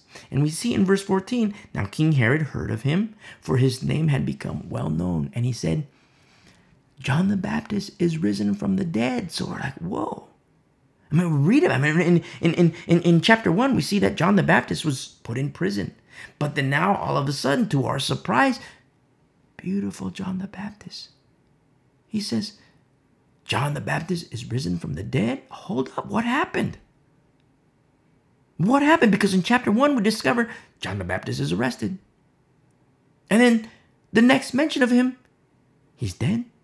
What happened? So King Herod hears of Jesus and he makes these conclusions. It's John the Baptist, he's risen from the dead. And we see here that, and therefore these powers are at work in him. In verse 15, others said it is Elijah. And others said, it is the prophet, or like one of the prophets. Verse 16, but when Herod heard, he said, this is John whom I beheaded. He has been raised from the dead! Exclamation point. Now, not to get off topic, but you know what I love about this exchange of non-believers? And it's a very tough subject here because beautiful John the Baptist, he's been beheaded. We come to realize that he's been beheaded here in our study in the book of Mark. Here in chapter 6, chapter 1, he's arrested. And we figure, okay, he's arrested, he's in prison. And chapter 6, he's been beheaded. But what I love so much about this exchange, and not to get off topic, but you have these non-believers who mention Jesus, John, Elijah, and the prophets, and they're attempting to identify, and I love it so much. You know why? Because the prophets and John the Baptist and Elijah, they have such holy ingredients. They have such holy ingredients and intimacy with God that when these non-believers hear of Jesus, these are the names that come to their mind. You see? Now that they do have evil intent, but it's through their association to the holy. Now, don't forget the pneumos. Don't forget what's happening in the pneumos, the spirit realm. You see, very important to understand what's happening in the pneumos, in the spirit realm, because these very things that we see happening in Mark 6, and not just Mark 6, but Mark 4, 5, 6, these are things that are going to happen in the last days. These are the things that are going to happen again when people and forces, they're going to come against the Christians. Why? Because of our association to Jesus. That's why. And we see it happening here Oh, it's John whom I beheaded. And oh, it's Elijah, it's the prophet. And that's what they say when they see Jesus. And in the very sore topic here, very sad topic, very devastating topic here. But at the same time, it's also like, wow, that's so beautiful. That's so beautiful that they see Jesus, they hear of Jesus, and they think, wow, Elijah. And they think, oh, maybe it's one of the prophets. Oh, maybe it's John the Baptist. And I love that so much because that's how intimate they are with the Lord. Elijah, the prophets, John the Baptist. And so here we discover that John the Baptist is dead. We discover that he's been beheaded. So what happened? What happened?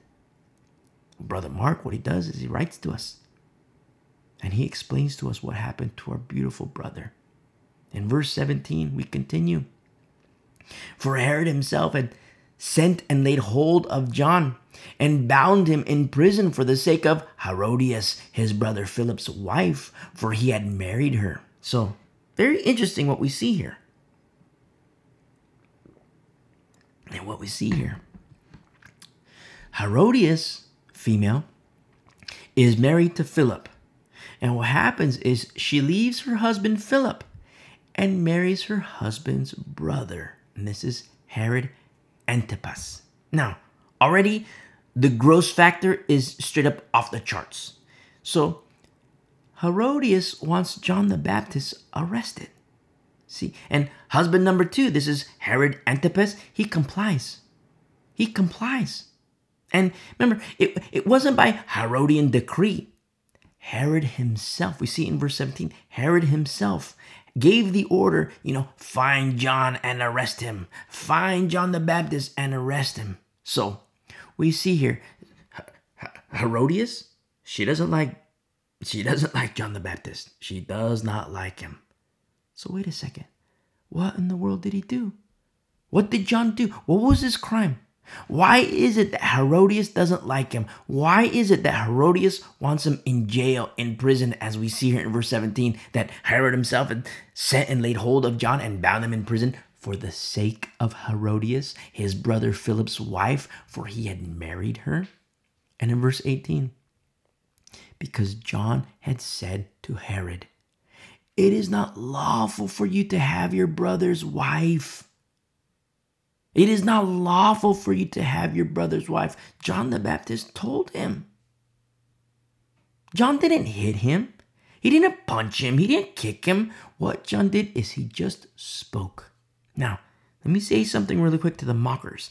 The mockers who say that this contradicts the law, like mockers in these last days who say, the Bible says, that it's okay to marry your brother's wife, and John says that's unlawful. So that's a contradiction. That's a contradiction. That's a contradiction. And these mockers in these last days, what they do is they cite the Old Testament and they say, the law says, marry your brother's wife. Now, first of all, if that's you, you're listening and you're a mocker and you still haven't committed your life to Christ, number one, repent and commit your life to Christ. If you're one of the mockers, you say, I'm not going to do that. Hold on a second. You cite the contradictions, what you assume to be contradiction. But first, what you're citing is the Old Testament law for inheritance. Second, death is required. Death is required. And what this means is that Philip, he's not dead. He's still alive. You see? Very important to understand. So if you're one of the mockers, you're listening and you're like, well, you know what? My friend told me to listen to this, or I just happened to come across this and I'm listening and, I hate the Bible. I hate Christians. The Bible's so full of contradictions. And you're like, oh yeah, this is a contradiction because, it's not, John the Baptist says it's not lawful to have your brother's wife. Oh yeah, that is a contradiction because, the Old Testament says that you are to marry your brother's wife. Listen, no death. No death. Very important to understand what the scriptures say. And so we see the brother, Herod Antipas, his brother is still alive. Philip is still alive. And that's why John the Baptist says it's not lawful for you to have your brother's wife. And so if you're a mocker, you say, it's a contradiction. Listen to me. It's not a contradiction. Mock no more. And repent and come to Christ. Hit pause, listen to the message, and commit your life to Christ. How to commit your life to Christ? You listen to that message, you commit your life to Christ, and then you come back, you listen, and we continue in our journey together, you and me. You and me together on our way to paradise. And so we see something else here in this verse, in verse 18. Is Herod Jewish?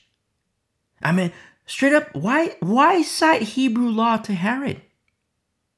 Because the Herods are a Gentile family, but they practice Jewish tradition. And you know what? It's for politics. It's for politics. It's like politicians today, pandering to Christians for political power, pandering to whoever. Why? Because they want power. So John the Baptist, he doesn't punch Herod. He doesn't kick Herod. He just speaks. He speaks the truth. And it hits a nerve. It hits a nerve because truth hurts. And John's words hit a nerve, not in Herod, but in his wife, in Herodias. In verse 19, therefore, because remember, John the Baptist says it's not lawful to have your brother's wife. Therefore, in verse 19, Herodias held it against him and wanted to kill him. You see, truth hurts. Truth hurts. And John spoke truth boldly because he's just calling it like he sees it. It's nothing fancy. He's just calling it like he sees it. I'm straight up. It's unlawful to do such a thing. And understand, when you speak truth, do not expect to be liked. You see?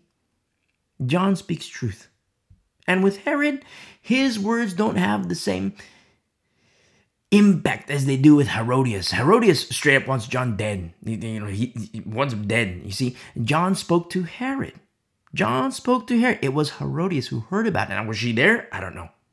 But she did find, she found out, she might have been there. She might have not been there. I don't know. But she was straight up mad. She didn't like it because truth always hurts. Truth always hurts the flesh. You see, truth always hurts the flesh. Always. And I tell you from experience. I mean, when I was a non-believer and I opened up the Bible and I started to realize, whoa, what in the world is this? And I was, raised Catholic. And I'm raised Catholic and I'm started reading the Bible. It's like, what in the world? The priest never told me this. He never told me this. It's like all this stuff about Catholicism. Like, what? Like, that's not what the Bible teaches. And truth always hurts. The only time truth does not hurt, the only time, is when a person is abiding in Christ. That's the only time truth doesn't hurt. That's the only time. Very important to understand. I remember sitting in church as a brand new believer, and I felt like somebody lit a fire under my seat. I felt like I was burning because everything that the pastor was saying, going through the Bible verse by verse, everything that the Bible was saying was like murder. I was like, what in the world? I was mad. Who does this guy think he is? And then all of a sudden I look at the Bible. He said, turn the Bible, turn over here and read this. And I had my finger on it and I was just following along. And he's just reading what the Bible says. And then I started to realize my problem isn't with the guy. My problem is with the Bible. And it's like, whoa. And then I started to realize, oh my goodness, my problem is with the Lord. My problem is with God. And I was terrified. And praise be to the Lord, I repented. And I came to the Lord. And that's what truth does. Truth always hurts because truth confronts the natural man. Truth confronts the natural woman. And truth confronts the flesh and the carnal nature. And you and me, we have a choice to make. Are we going to yield to the word or not? You and me, we make a choice. Yes, we're going to yield to the word. And don't forget, we have the Paracletus, the helper, who helps us. And at the same time, to understand that truth can hurt, but in the course of time, as a person grows and matures, and just like the big campus that we mentioned earlier, you and me were in preschool, And we matriculate. Preschool, all of a sudden we're in kindergarten. And then we matriculate. We're in elementary, first grade, second grade, third grade. And all of a sudden, middle school, we matriculate. And then all of a sudden we're in high school. And what happens as we grow, as we mature, what happens is like, whoa, you know what? The Word of God, it's less offensive. It hurts less. You know why?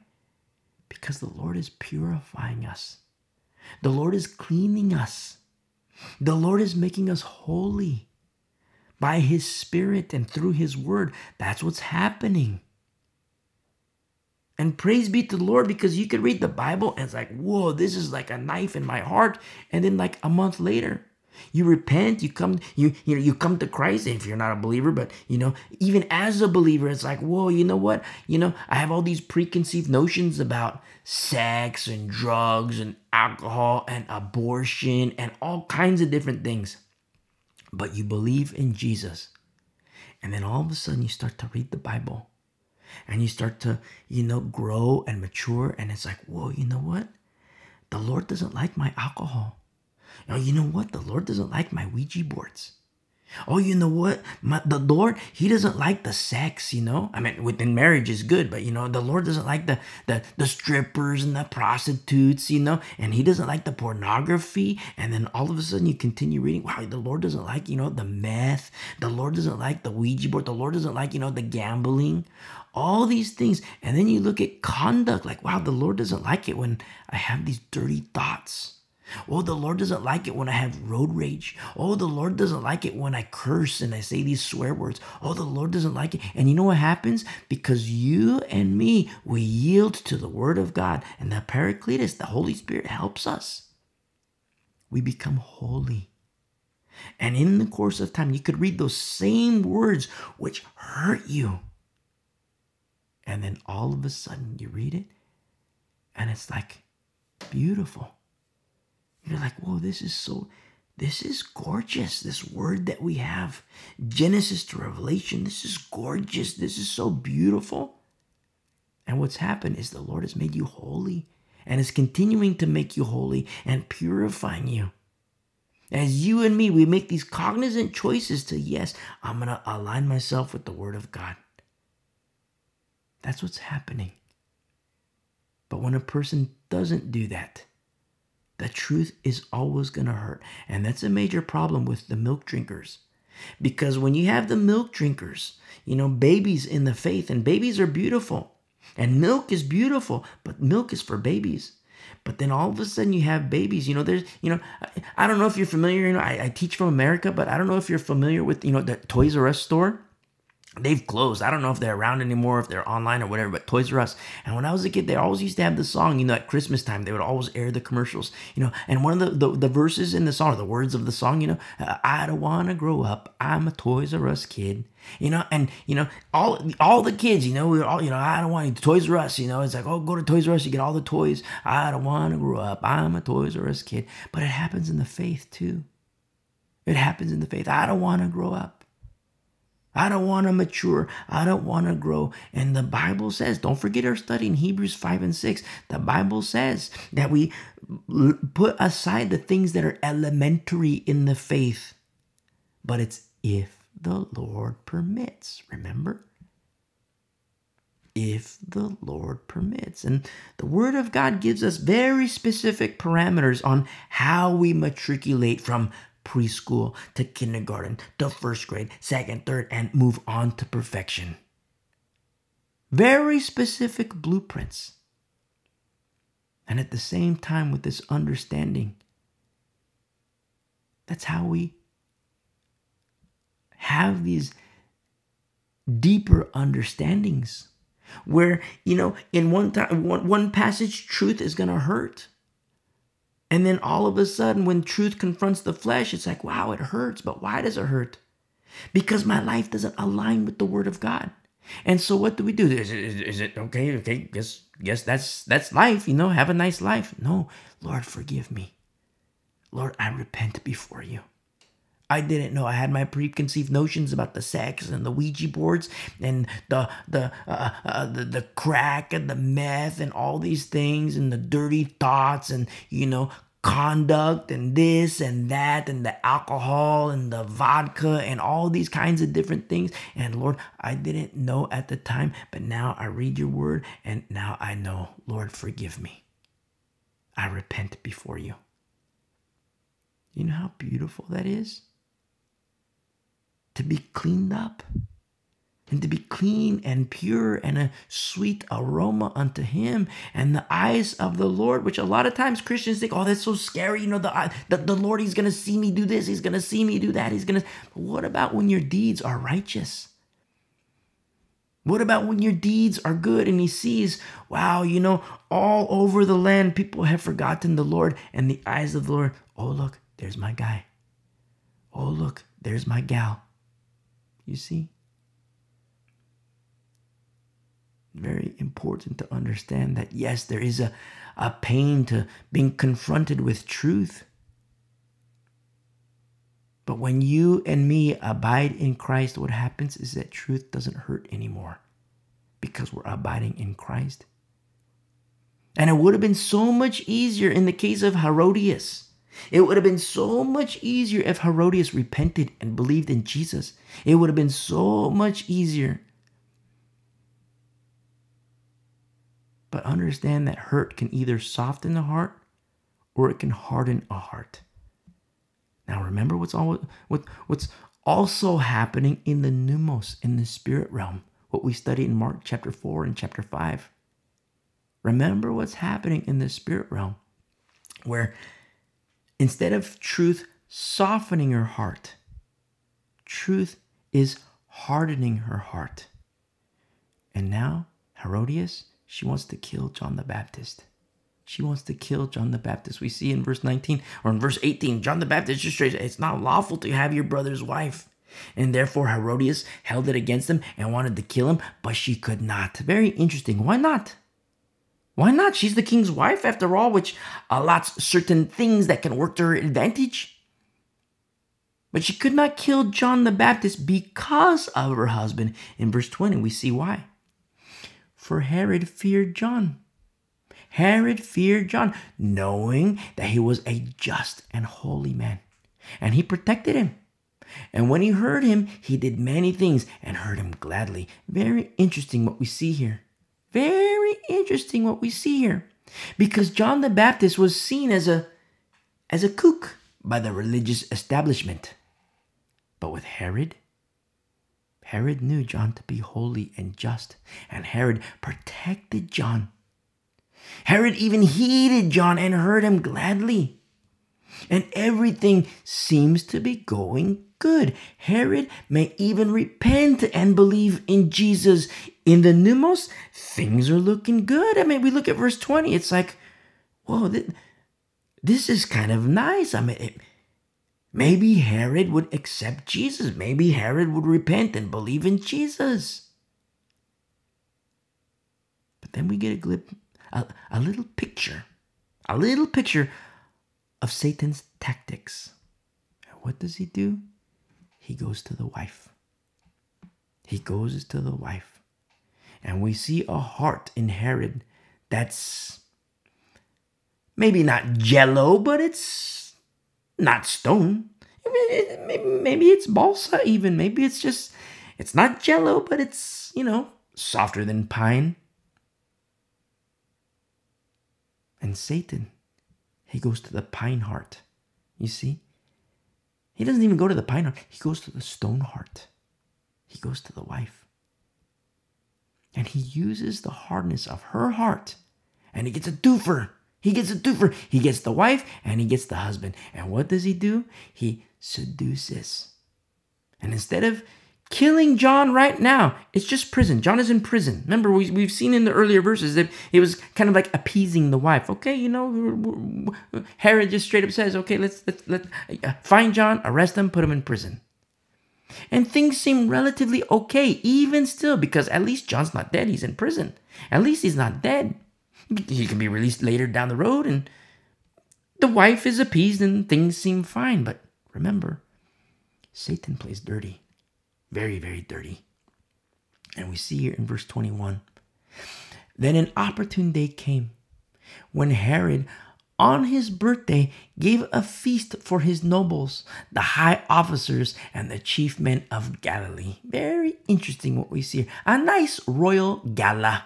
Happy birthday to the king. The nobles come, and there's a feast, an opportune day. But for what? For what? And then we see here in verse 22 something interesting. And when Herodias' daughter, when Herodias' daughter herself came in. Very interesting. So Herodias has a daughter. And so we have whorish mom who left Philip. We have whorish mom. What do you think her daughter is going to be like? What do you think her daughter is going to be like? So the daughter came into the royal gala, happy birthday to the king. And we see in verse 22, when Herodias' daughter herself came in and danced and pleased Herod and those who sat with him.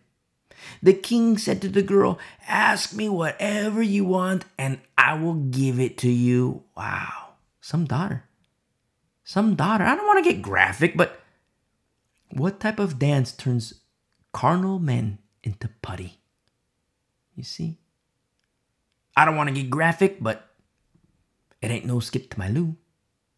So, daughter dances. Number one, why even dance? Why even dance? Why not just, come in, have some cake, drink some juice, talk with the people, have some more cake? Why even go there? Why even dance? And don't forget, this is a broken home. Philip is still alive. And parents in broken homes, what happens is parents lose their ability to correct the kids. They lose the ability to correct the kids because the kids, hey, you're my stepmom. You can't correct me.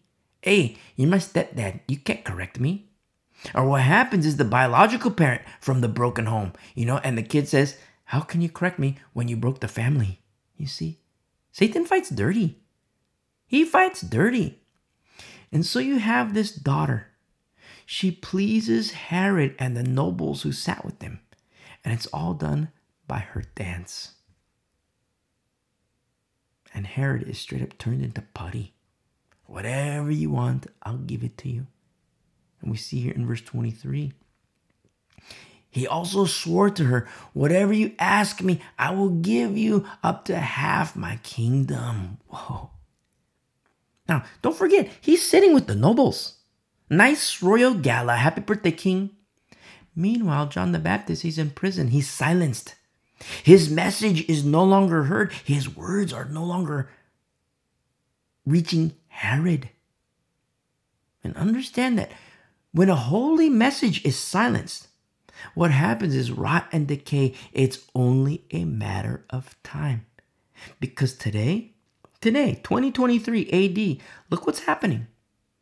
Churches shut down, ministries shut down, ministries are silenced, and false ministries and false prophets, they're on the rise. At the same time, you have these false ministries and false prophets. What do they say? Stay home and clean the toilets. Like and subscribe. Now, a little quick message for my European brothers and sisters. Major implications today. Major implications on you being able to access online ministries. Go to our website and go to the preparation area. And there's a reason why we say store your oil. You see, very important for such a time as this. Certain things are beginning to happen. So if you're anywhere in the world, but certain things are happening in European countries where things are being shut down. And so if that's you, you're listening, you're in Europe, go to our website, go to the preparation area. Very important. And so Herod here, maybe if there was the ongoing influence of the words of John, maybe Herod, maybe he wouldn't have been seduced at that level. Maybe he could have just said to the daughter, hey, get out of here. Get out of here with that man. Go eat some cake. Get out of here. But oh no. Just like putty, she dances, hey, whatever you want, I'll give it to you. whorish mom, whorish daughter. And in verse 24, so she went out and said to her mother, what shall I ask? And she said, the head of John the Baptist. Wow. You see, the Bible tells us what an opportune day it was. An opportune day came. And oh my goodness, what an opportune day it was for evil to fester, for holy words to be silenced, for decay to worsen. And the daughter didn't answer the king and say, whatever you want, I'll give it to you. And the daughter didn't say, hey, give me a house, give me a car, give me an all expense paid vacation. No, the whorish daughter goes to whorish mom, and the mom in whose heart the truth hit a nerve. And now Herodias has her opportunity. Give me the head of John the Baptist. Off with his head. You see? Satan plays dirty. He fights dirty. And in verse 25, immediately she came in with haste to the king and asked, saying, I want you to give me at once the head of John the Baptist on a platter. And in verse 26, and the king was exceedingly sorry. Now remember, he considered John the Baptist to be just and holy. You see something like, it's almost like maybe Herod would have believed. Maybe he would have believed. And now we see something else. In the pneumos, we see what happens in a person's heart, based on our studies in the previous chapters in the book of Mark. But at the same time, we see an outside influence still in the pneumos, but it's upon another person to influence another person. And what we're saying is Herodias. Something beautiful. It's you look at John the Baptist and Herod, and it's like, wow, this is kind of nice. It kind of leaves the door open for hope. Like maybe Herod might believe in Jesus. And something's happening in the pneumos. Something beautiful is happening in the pneumos,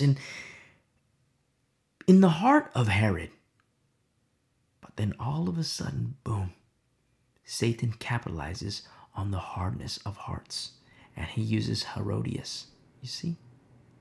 He plays dirty. He fights dirty. And Herod, he's sitting with his nobles. And so we see in verse 26 that the king was exceedingly sorry, yet because of the oaths and because of those who sat with him, he did not want to refuse her. Now, look at the sequence of events that led to this. The sequence of events that led to this, easily preventable. But Satan is very patient.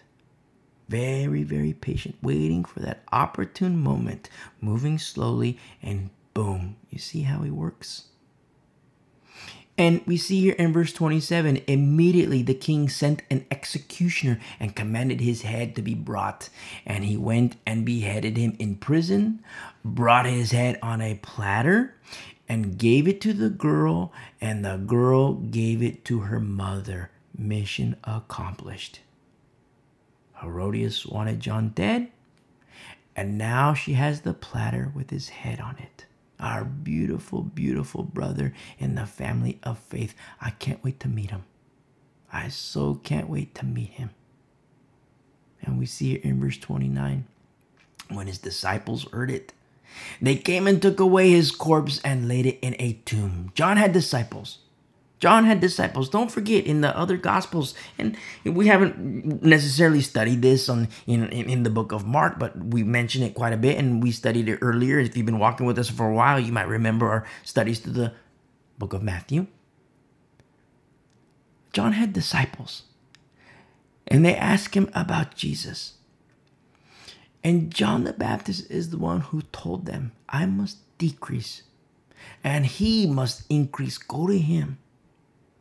And so what happens is his disciples, they return to the corpse of beautiful, beautiful John. No head. and they lay in a tomb. And we look at this and we read it. It's like, well, this is so tragic. And yes, it is. But understand, these events, these are going to return in the last days. And it's a depraved society. What they're going to do, they're going to demand the heads of those who are faithful to Jesus. These are things that are prophesied to happen. They're prophesied to happen. And a lot of times what happens with Christians today, oh, we don't have to worry about that because we're going to be raptured before that happens. Listen, I love you, but you're wrong. If you're a Christian and you believe we're going to be raptured before that happens, you're wrong. The Bible does not teach a pre-tribulation rapture.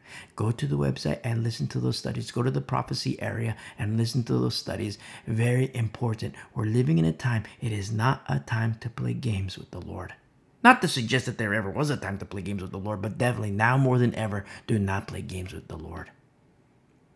Do not be lukewarm with the Lord. Be white hot with the Lord, on fire with the Lord. You see? And so understand what's happening here. Jesus, he sent out the disciples, and then, Mark, when he writes and records, he gives us a little meanwhile account of what happens with Brother John the Baptist. Very tragic. And so now we go back to the disciples, the disciples who have been sent out, to two vessels, vessel 1, vessel 2 together going out. And we have these 6 groups and they return to Jesus. Now, I'm so in love with Brother Mark, but the way he records, it doesn't flow. It doesn't flow like the other gospels because it's, Jesus sends out the disciples and then this tragedy with John the Baptist. And then now we come back to the disciples, but that's how we record. And I love it. You know why? Because the Lord uses anybody. We look at the higher academia. Higher academia, it's how would they compose, if they were to say something, how would they compose? And then we look at Mark, it's kind of like all over the place a little bit, but I love it so much. Because it's wow, the Lord uses, it's so beautiful to see, wow, the eyes of the Lord is wow, hey, Mark, write a letter, write an account. And it's so beautiful. I love it. So you with Matthew, tax collector. People didn't even still today, people don't like paying taxes. People don't like talking to their tax person about, paying this and paying that and all that. And that was Matthew. People didn't like the tax collectors back in the day, and they still don't like the tax collectors today. But the Lord says, hey, Matthew, walk with me. You see? Follow me. And Matthew doesn't even think about it. He's like, boom, I'm out. Praise be to the Lord. And I love that so much because the Lord looks at the heart. The Lord looks at the heart. And so you read Matthew or the book of Mark, and it doesn't flow like, some of the other gospels. It doesn't flow like like John's writings, the Gospel of John. It doesn't flow like Dr. Luke. But praise be to the Lord. You see, Mark, it's okay, you see, the Lord calls to the disciples and John the Baptist. And here we are, we're back to the disciples and they've been sent out. Vessel 1, vessel 2, going out, sent by the Lord. And we see, in groups of 6. And so we see here in verse 30, then the apostles gathered to Jesus and told him all things, both what they had done and what they had taught. And so another mission accomplished, but this is the better mission accomplished. Look at this war that rages. The war that rages, good and evil, God and Satan. Now, sometimes people they say, I've read the end and in the end we win, but that's not what the Bible says. We read the end and in the end, God wins. God wins. You and me, we have a choice to make. Will we abide in him or not? And if the answer today is, will we abide in him? If the answer is yes, praise be to the Lord. But these are things that we have to do for every single day. And remember with Paul? Paul, he says, I don't count myself to have achieved. And he was an old man. I don't count myself to have achieved, he says, but I press forward. You see? I press forward. And praise be to the Lord because he teaches us. The Lord teaches us and says, Paul, write a letter. Peter, write a letter. Jude, write a letter. Mark, write this account. And Mark, he just writes this account. And so we continue here in verse 31. And Jesus, he says in verse 31, and he said to them, come aside by yourselves to a deserted place and rest a while. For there were many coming and going, and they did not even have time to eat. Now, I want to say something to the laborers in the field. To the laborers in the field, this might resonate with you because you see here in verse 31, they didn't have time to eat. And you might be a laborer and you don't have time to eat. You don't have a lot of time for anything. But rejoice. Rejoice because you're in good company. You're in good company. Look at the disciples here. The Lord wants the disciples to have rest, and he teaches how to have rest, you see. And rest, it's in him. Rest is in the Lord. Just like we say with love, the world has an idea of what love looks like. But we read the Bible, and the Lord teaches us about biblical love. You see, the Lord teaches us about a love that is pleasing to him. Just like with rest. The world has an idea of what rest looks like. But the Lord is the one who teaches us about resting in him. And so in verse 32, so they departed to a deserted place in the boat by themselves.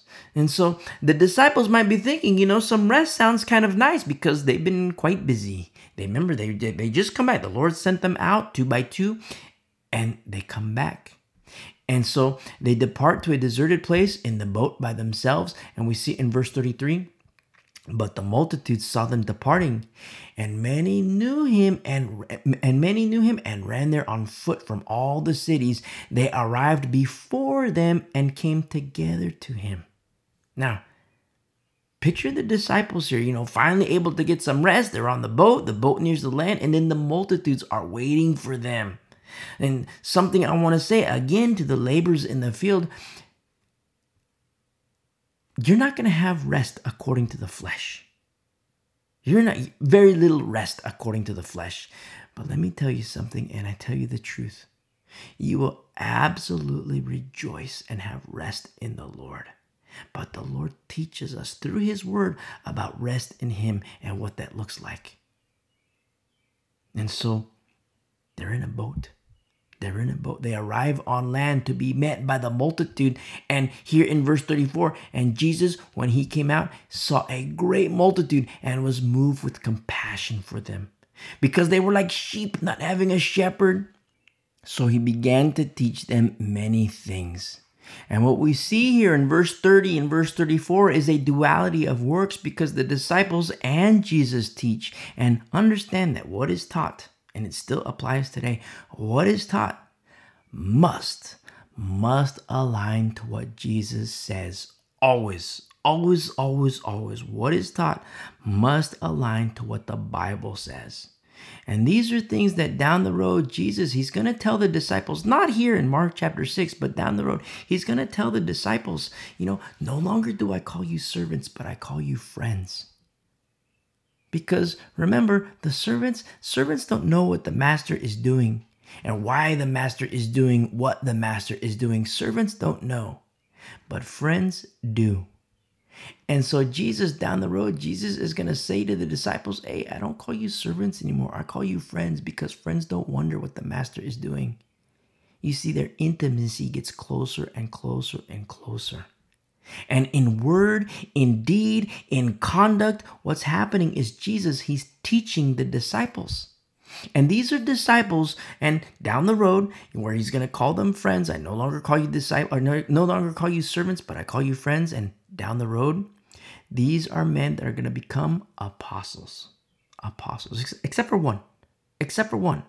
And these 11 apostles, they're going to be empowered by the Holy Spirit. And let's say 11 apostles, that replacing happened. We're going to see that in the book of Acts, when we get in the book of Acts, Lord willing, when we get to the book of Acts.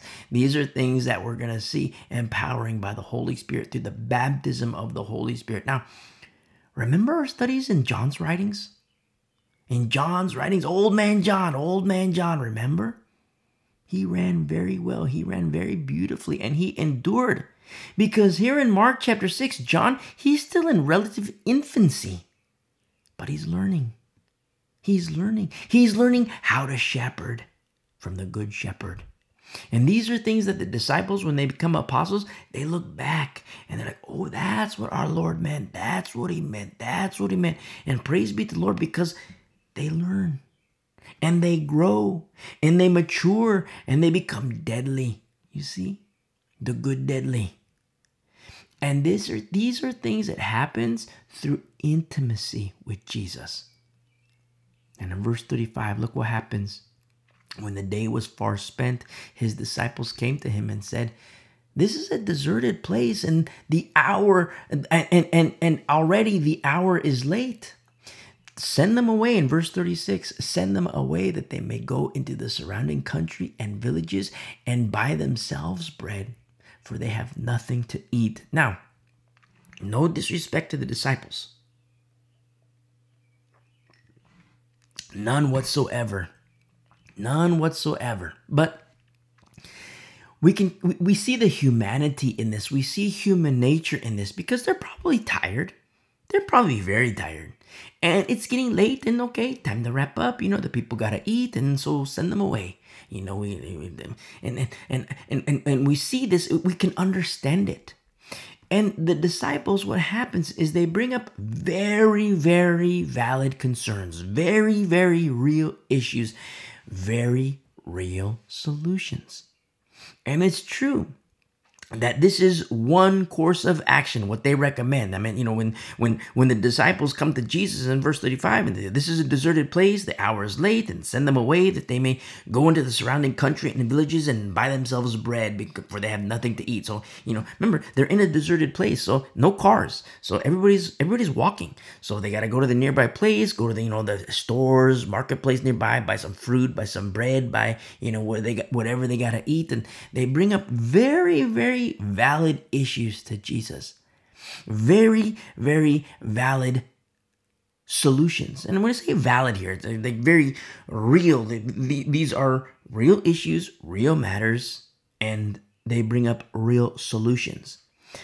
And it's very true that this could be a solution. This could be a course of action, what they're saying to do. But what Jesus is doing, he's showing them something more narrow, something better. And it's something that's in accordance to his will. And it's the narrow path. And he's teaching them. And in verse 37, but he answered and said to them, you give them something to eat. You give them something to eat, he says.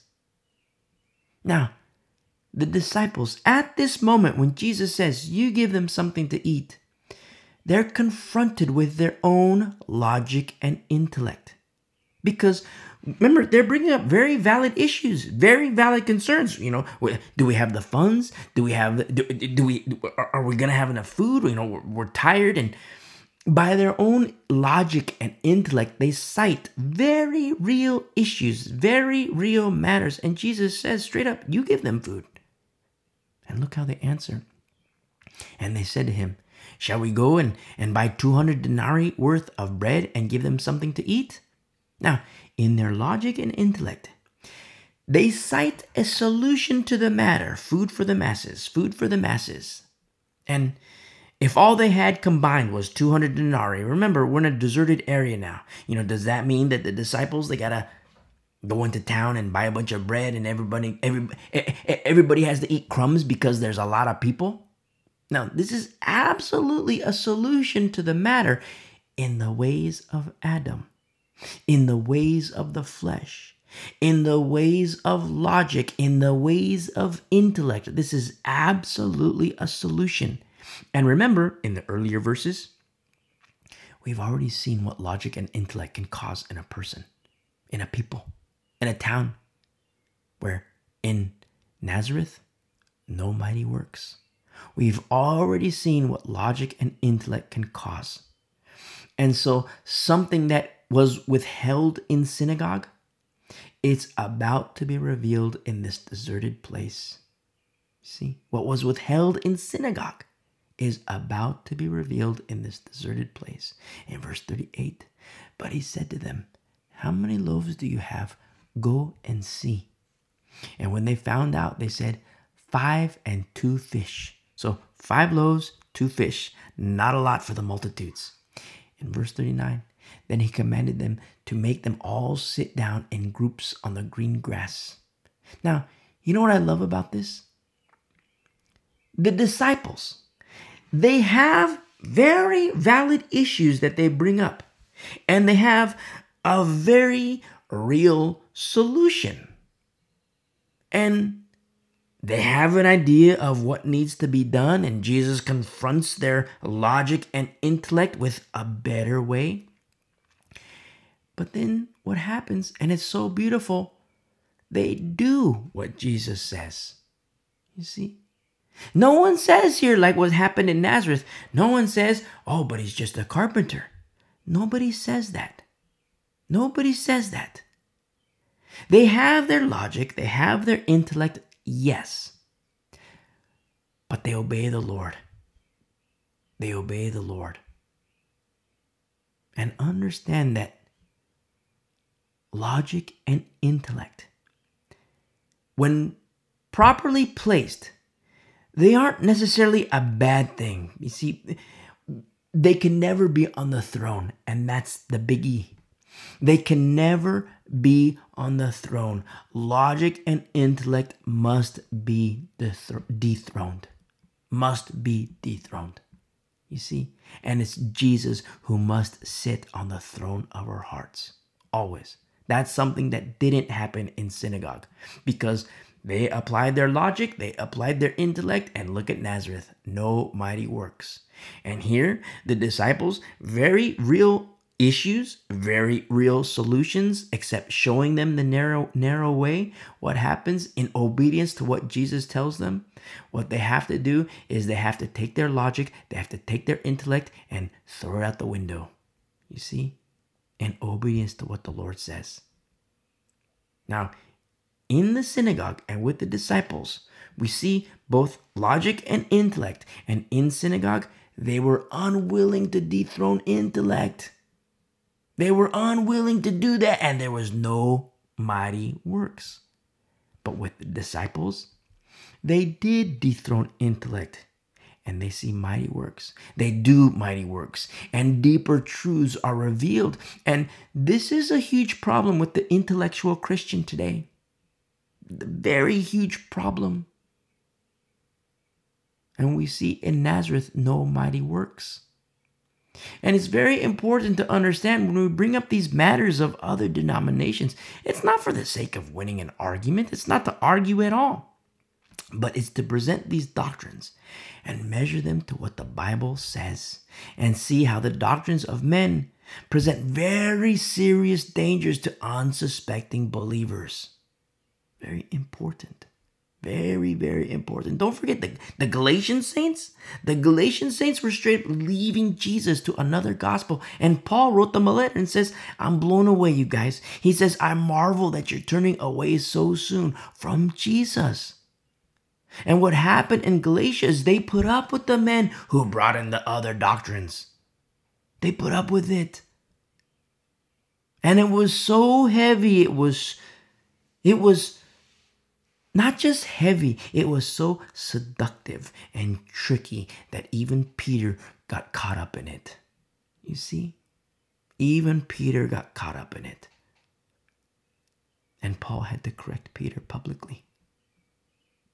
And so Jesus here, he tells the disciples to have the people here in Mark 6, hey, tell them to sit in groups on the green grass. And the disciples, they obey him. They had their idea. Okay, we got, hey, Jesus, send the people away. It's late and they got to buy their food. And Jesus says, hey, you feed them.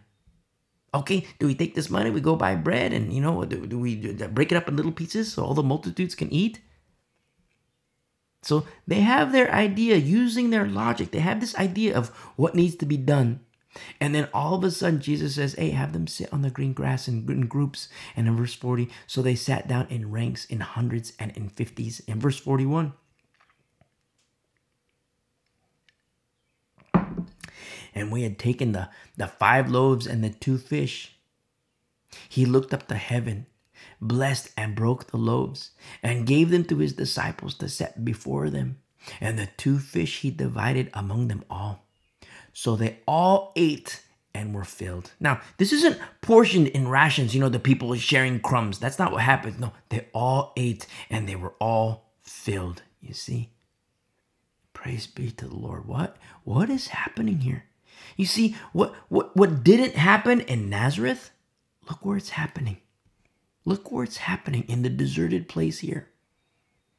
In verse 43, and they took up 12 baskets full of fragments and of the fish. Now those who had eaten the loaves were about 5,000 men. Whoa. Notice what we see here. There's no financial expenditure. There's, 200 denarius. What the disciples thought, we got to spend this, 200 and go buy some bread. No, that didn't happen. There's no going down to town to buy food. But what we see is this: Jesus, faith, and obedience. You see? The very things that Brother James writes to us about. The package deal. You see? Remember the package deal? Faith and obedience working together, inseparable. And we see the very thing that Brother James writes to us in the book of James. We see that here in Mark chapter 6. No mighty work in Nazareth. But here we are in the deserted place. And we know why it wasn't done in Nazareth, where Jesus marveled at their unbelief. But understand that the unbelief in synagogue, it was a result of their learnedness. You see? What they presumed to be the smarts. You see? And we see here in verse 45, immediately he made the disciples get into the boat and go before him on the other side to Bethsaida, while he sent the multitude away. And when he sent them away, he departed to the mountain to pray. So we see this dispersing where the disciples were on the water and, they're in the boat, they're on the water, the multitudes are sent away, and Jesus goes to pray on the mountain. In verse 47, now when evening came, the boat was in the middle of the sea, and he alone was on the land. Then he saw them straining at rowing, for the wind was against them. Now remember, inside the boat, you have experienced fishermen. They're acclimated to the water and the weather, and they're straining. And they're straining for a while because evening came, and at the 4th watch of the night, something happens. 4th watch, it's about 3 a.m.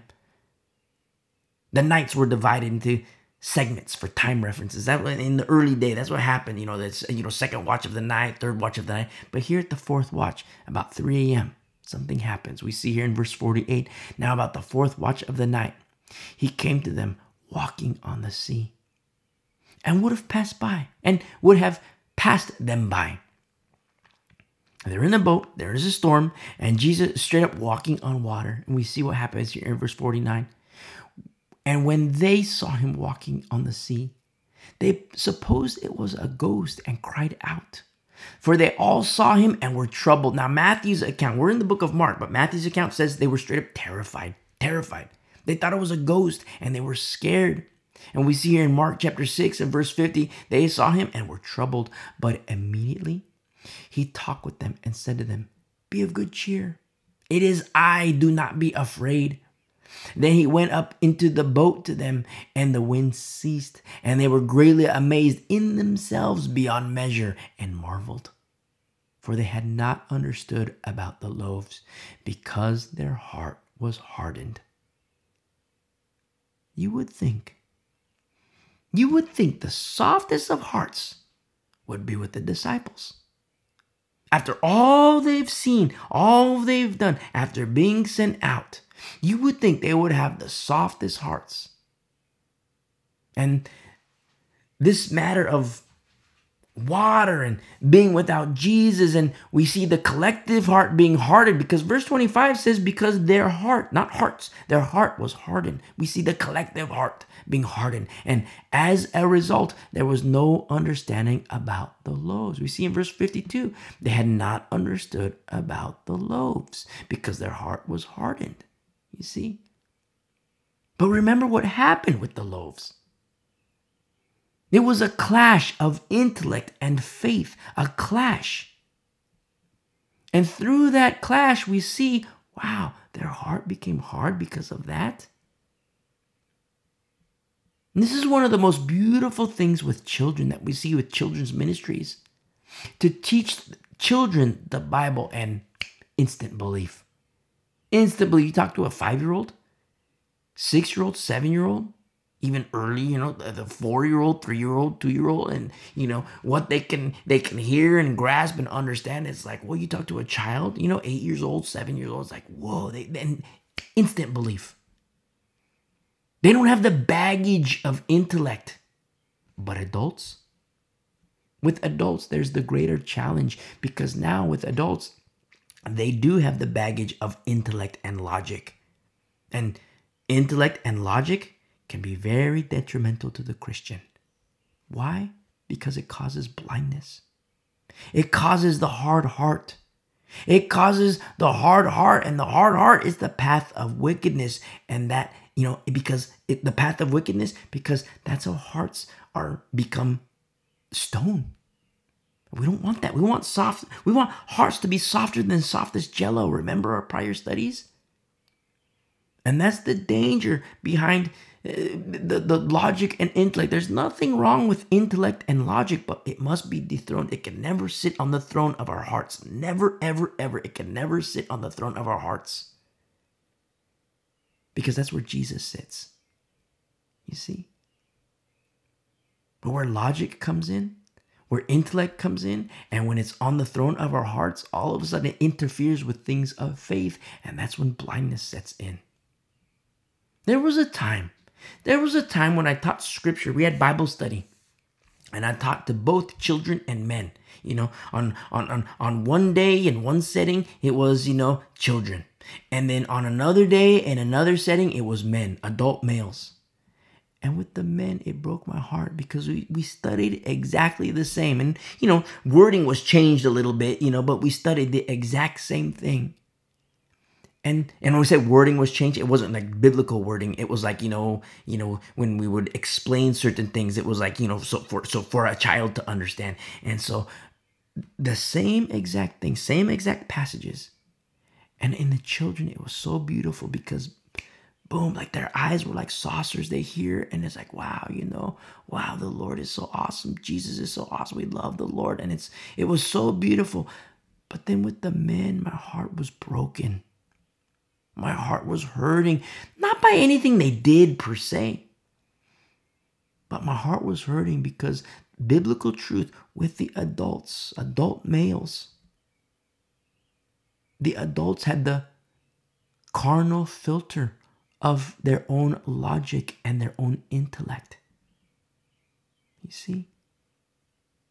Very important to understand that there's nothing wrong to have intellect. There's nothing wrong to have logic, but it can never sit on the throne. Never, never, ever, ever.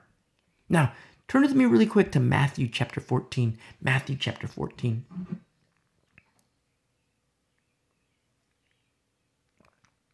And in Matthew 14, we see Matthew's account, and the disciples, they're scared, and they think Jesus is a ghost. And Jesus says, don't be afraid, in Matthew 14 and verse 28. And Peter answered him and said, Lord, if it is you, command me to come to you on the water. So he said, come. And when Peter had come down out of the boat, he walked on the water to go to Jesus. Now, remember, it's about 3 a.m. We're in the middle of the water here, and Jesus is showing something just to the disciples. Just to the disciples. We're not in the synagogue. We're not with the multitude. We're in a tiny bubble. And Peter, he's straight up walking on water. And in verse 30, but when he saw that the wind was boisterous, he was afraid. And beginning to sink, he cried out, saying, Lord, save me. And immediately Jesus stretched out his hand and caught him. Now, Jesus isn't going to let Peter drown, You would think that Jesus might say something, I got you, don't worry, but there's a little chastisement. We see here in verse 31, immediately Jesus stretched out his hand and caught him and said to him, O you of little faith, why did you doubt? Why did you doubt? And yes, there's this storm here in the water, but there's another storm. There's another storm in the pneumos, in the spirit realm. And this is a storm and the war that rages. And it has everything to do with faith. You see? And what Satan wants to do with holy seeds inside of all of us. And Satan, he wants to destroy them. And we see, remember our study about the seeds in the parable with the seeds? Where, Satan, he goes into the heart to take away that seed. Number one, why does Satan have access to that heart? Very important to understand. And you say, wait a second, look at Herod. Well, Satan doesn't have access to that heart. Yeah, but he does with the wife. And he uses the wife. Whorish wife, and he uses whorish daughter. Why? Remember, he's very patient. And we start to see this landscape of warfare, and we start to see in this landscape, we start to see certain tactics, evil tactics, satanic things, demonic things, things in the pneumos. And remember the warnings that we had in our studies through the epistle? When you're open to the pneumos, it means you're open to the pneumos. And being open to the pneumos, it's very, very dangerous. Very, very dangerous, because a person is open to the spirit realm. That's why, I had a conversation the other day, not too long ago, but, a person who was, does the psychedelics. And we had a long conversation, and he's starting to understand certain things about the pneumos, because he's absolutely open to the spirit realm. He's open to the pneumos. But without the covering of Jesus, it's very, very dangerous.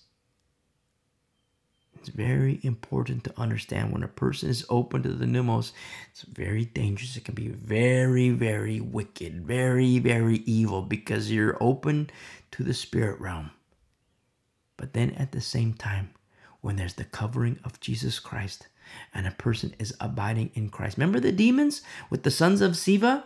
Or the demon, and the demon says, Jesus I know, Paul I know, but who in the world are you? You see?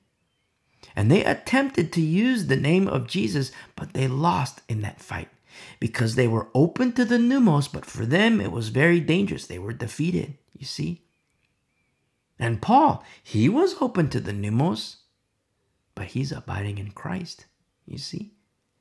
These are things that Satan knows, the demons know. They know all about formula. They know all about formula. And they could look at, Satan, he could look at Hymenaeus and Alexander and say, wow, look, they appeal to the flesh. Hey, Christians, why don't you go submit to Alexander? Why don't you go submit yourself to Hymenaeus? You're not gonna have the guilt trip like you do with Paul. You're not gonna have the guilt trip when James says, adulterers and adulteresses. Go to these guys. They're going to take real good care of you. You see?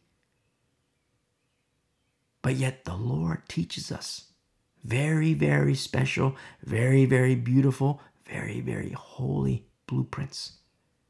Blueprints. The narrow path. Wide is the way that leads to hell and leads to destruction. But narrow is the way. You see? And Satan, he wants to destroy these holy seeds inside of all of us.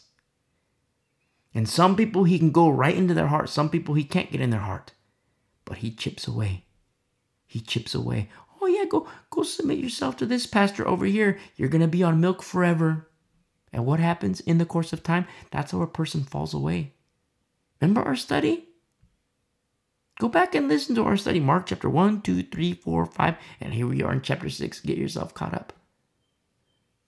Very important to understand. And with Herod, Herod, he's like on the verge of being a believer.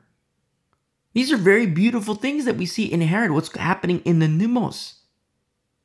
But then all of a sudden you see Satan, he can't get the heart. And what does he do? Boom, he uses the wife. He uses the whorish daughter. He uses the wife, put him in prison. You see? And he uses the daughter, all of a sudden, the whorish daughter, instead of walking into the room and, can I have some cake? Can I have some juice? And, hey, how you doing? No. What does she do? She does her dance. You see? turning the men into putty, turning Herod into putty. Very important to understand. And Satan, he knows exactly where he's going. He knows he's going to the lake of fire. And the problem, he wants to take people with him. He wants to take you and me with him. You see? The disciples aren't immune to this. As apostles, they're still not immune to this because remember, Peter with the Spirit, baptism of the Holy Spirit. And Peter, even he was seduced by the servants of Satan who presented themselves as ministers of righteousness. Remember? Don't forget, Satan, he's a fisherman too. And a lot of times people think church, it's all about, hey, let's get together, let's sing kumbaya. Nice little social club. Let's get together and feel nice and happy. Not at all. You know what church is? When you read the Bible, you know what church is? It's straight up warrior training. Warrior training. Equipping and edifying the saints. That's what the Bible says of churches. But let me ask a question. Where in the world are the pastors?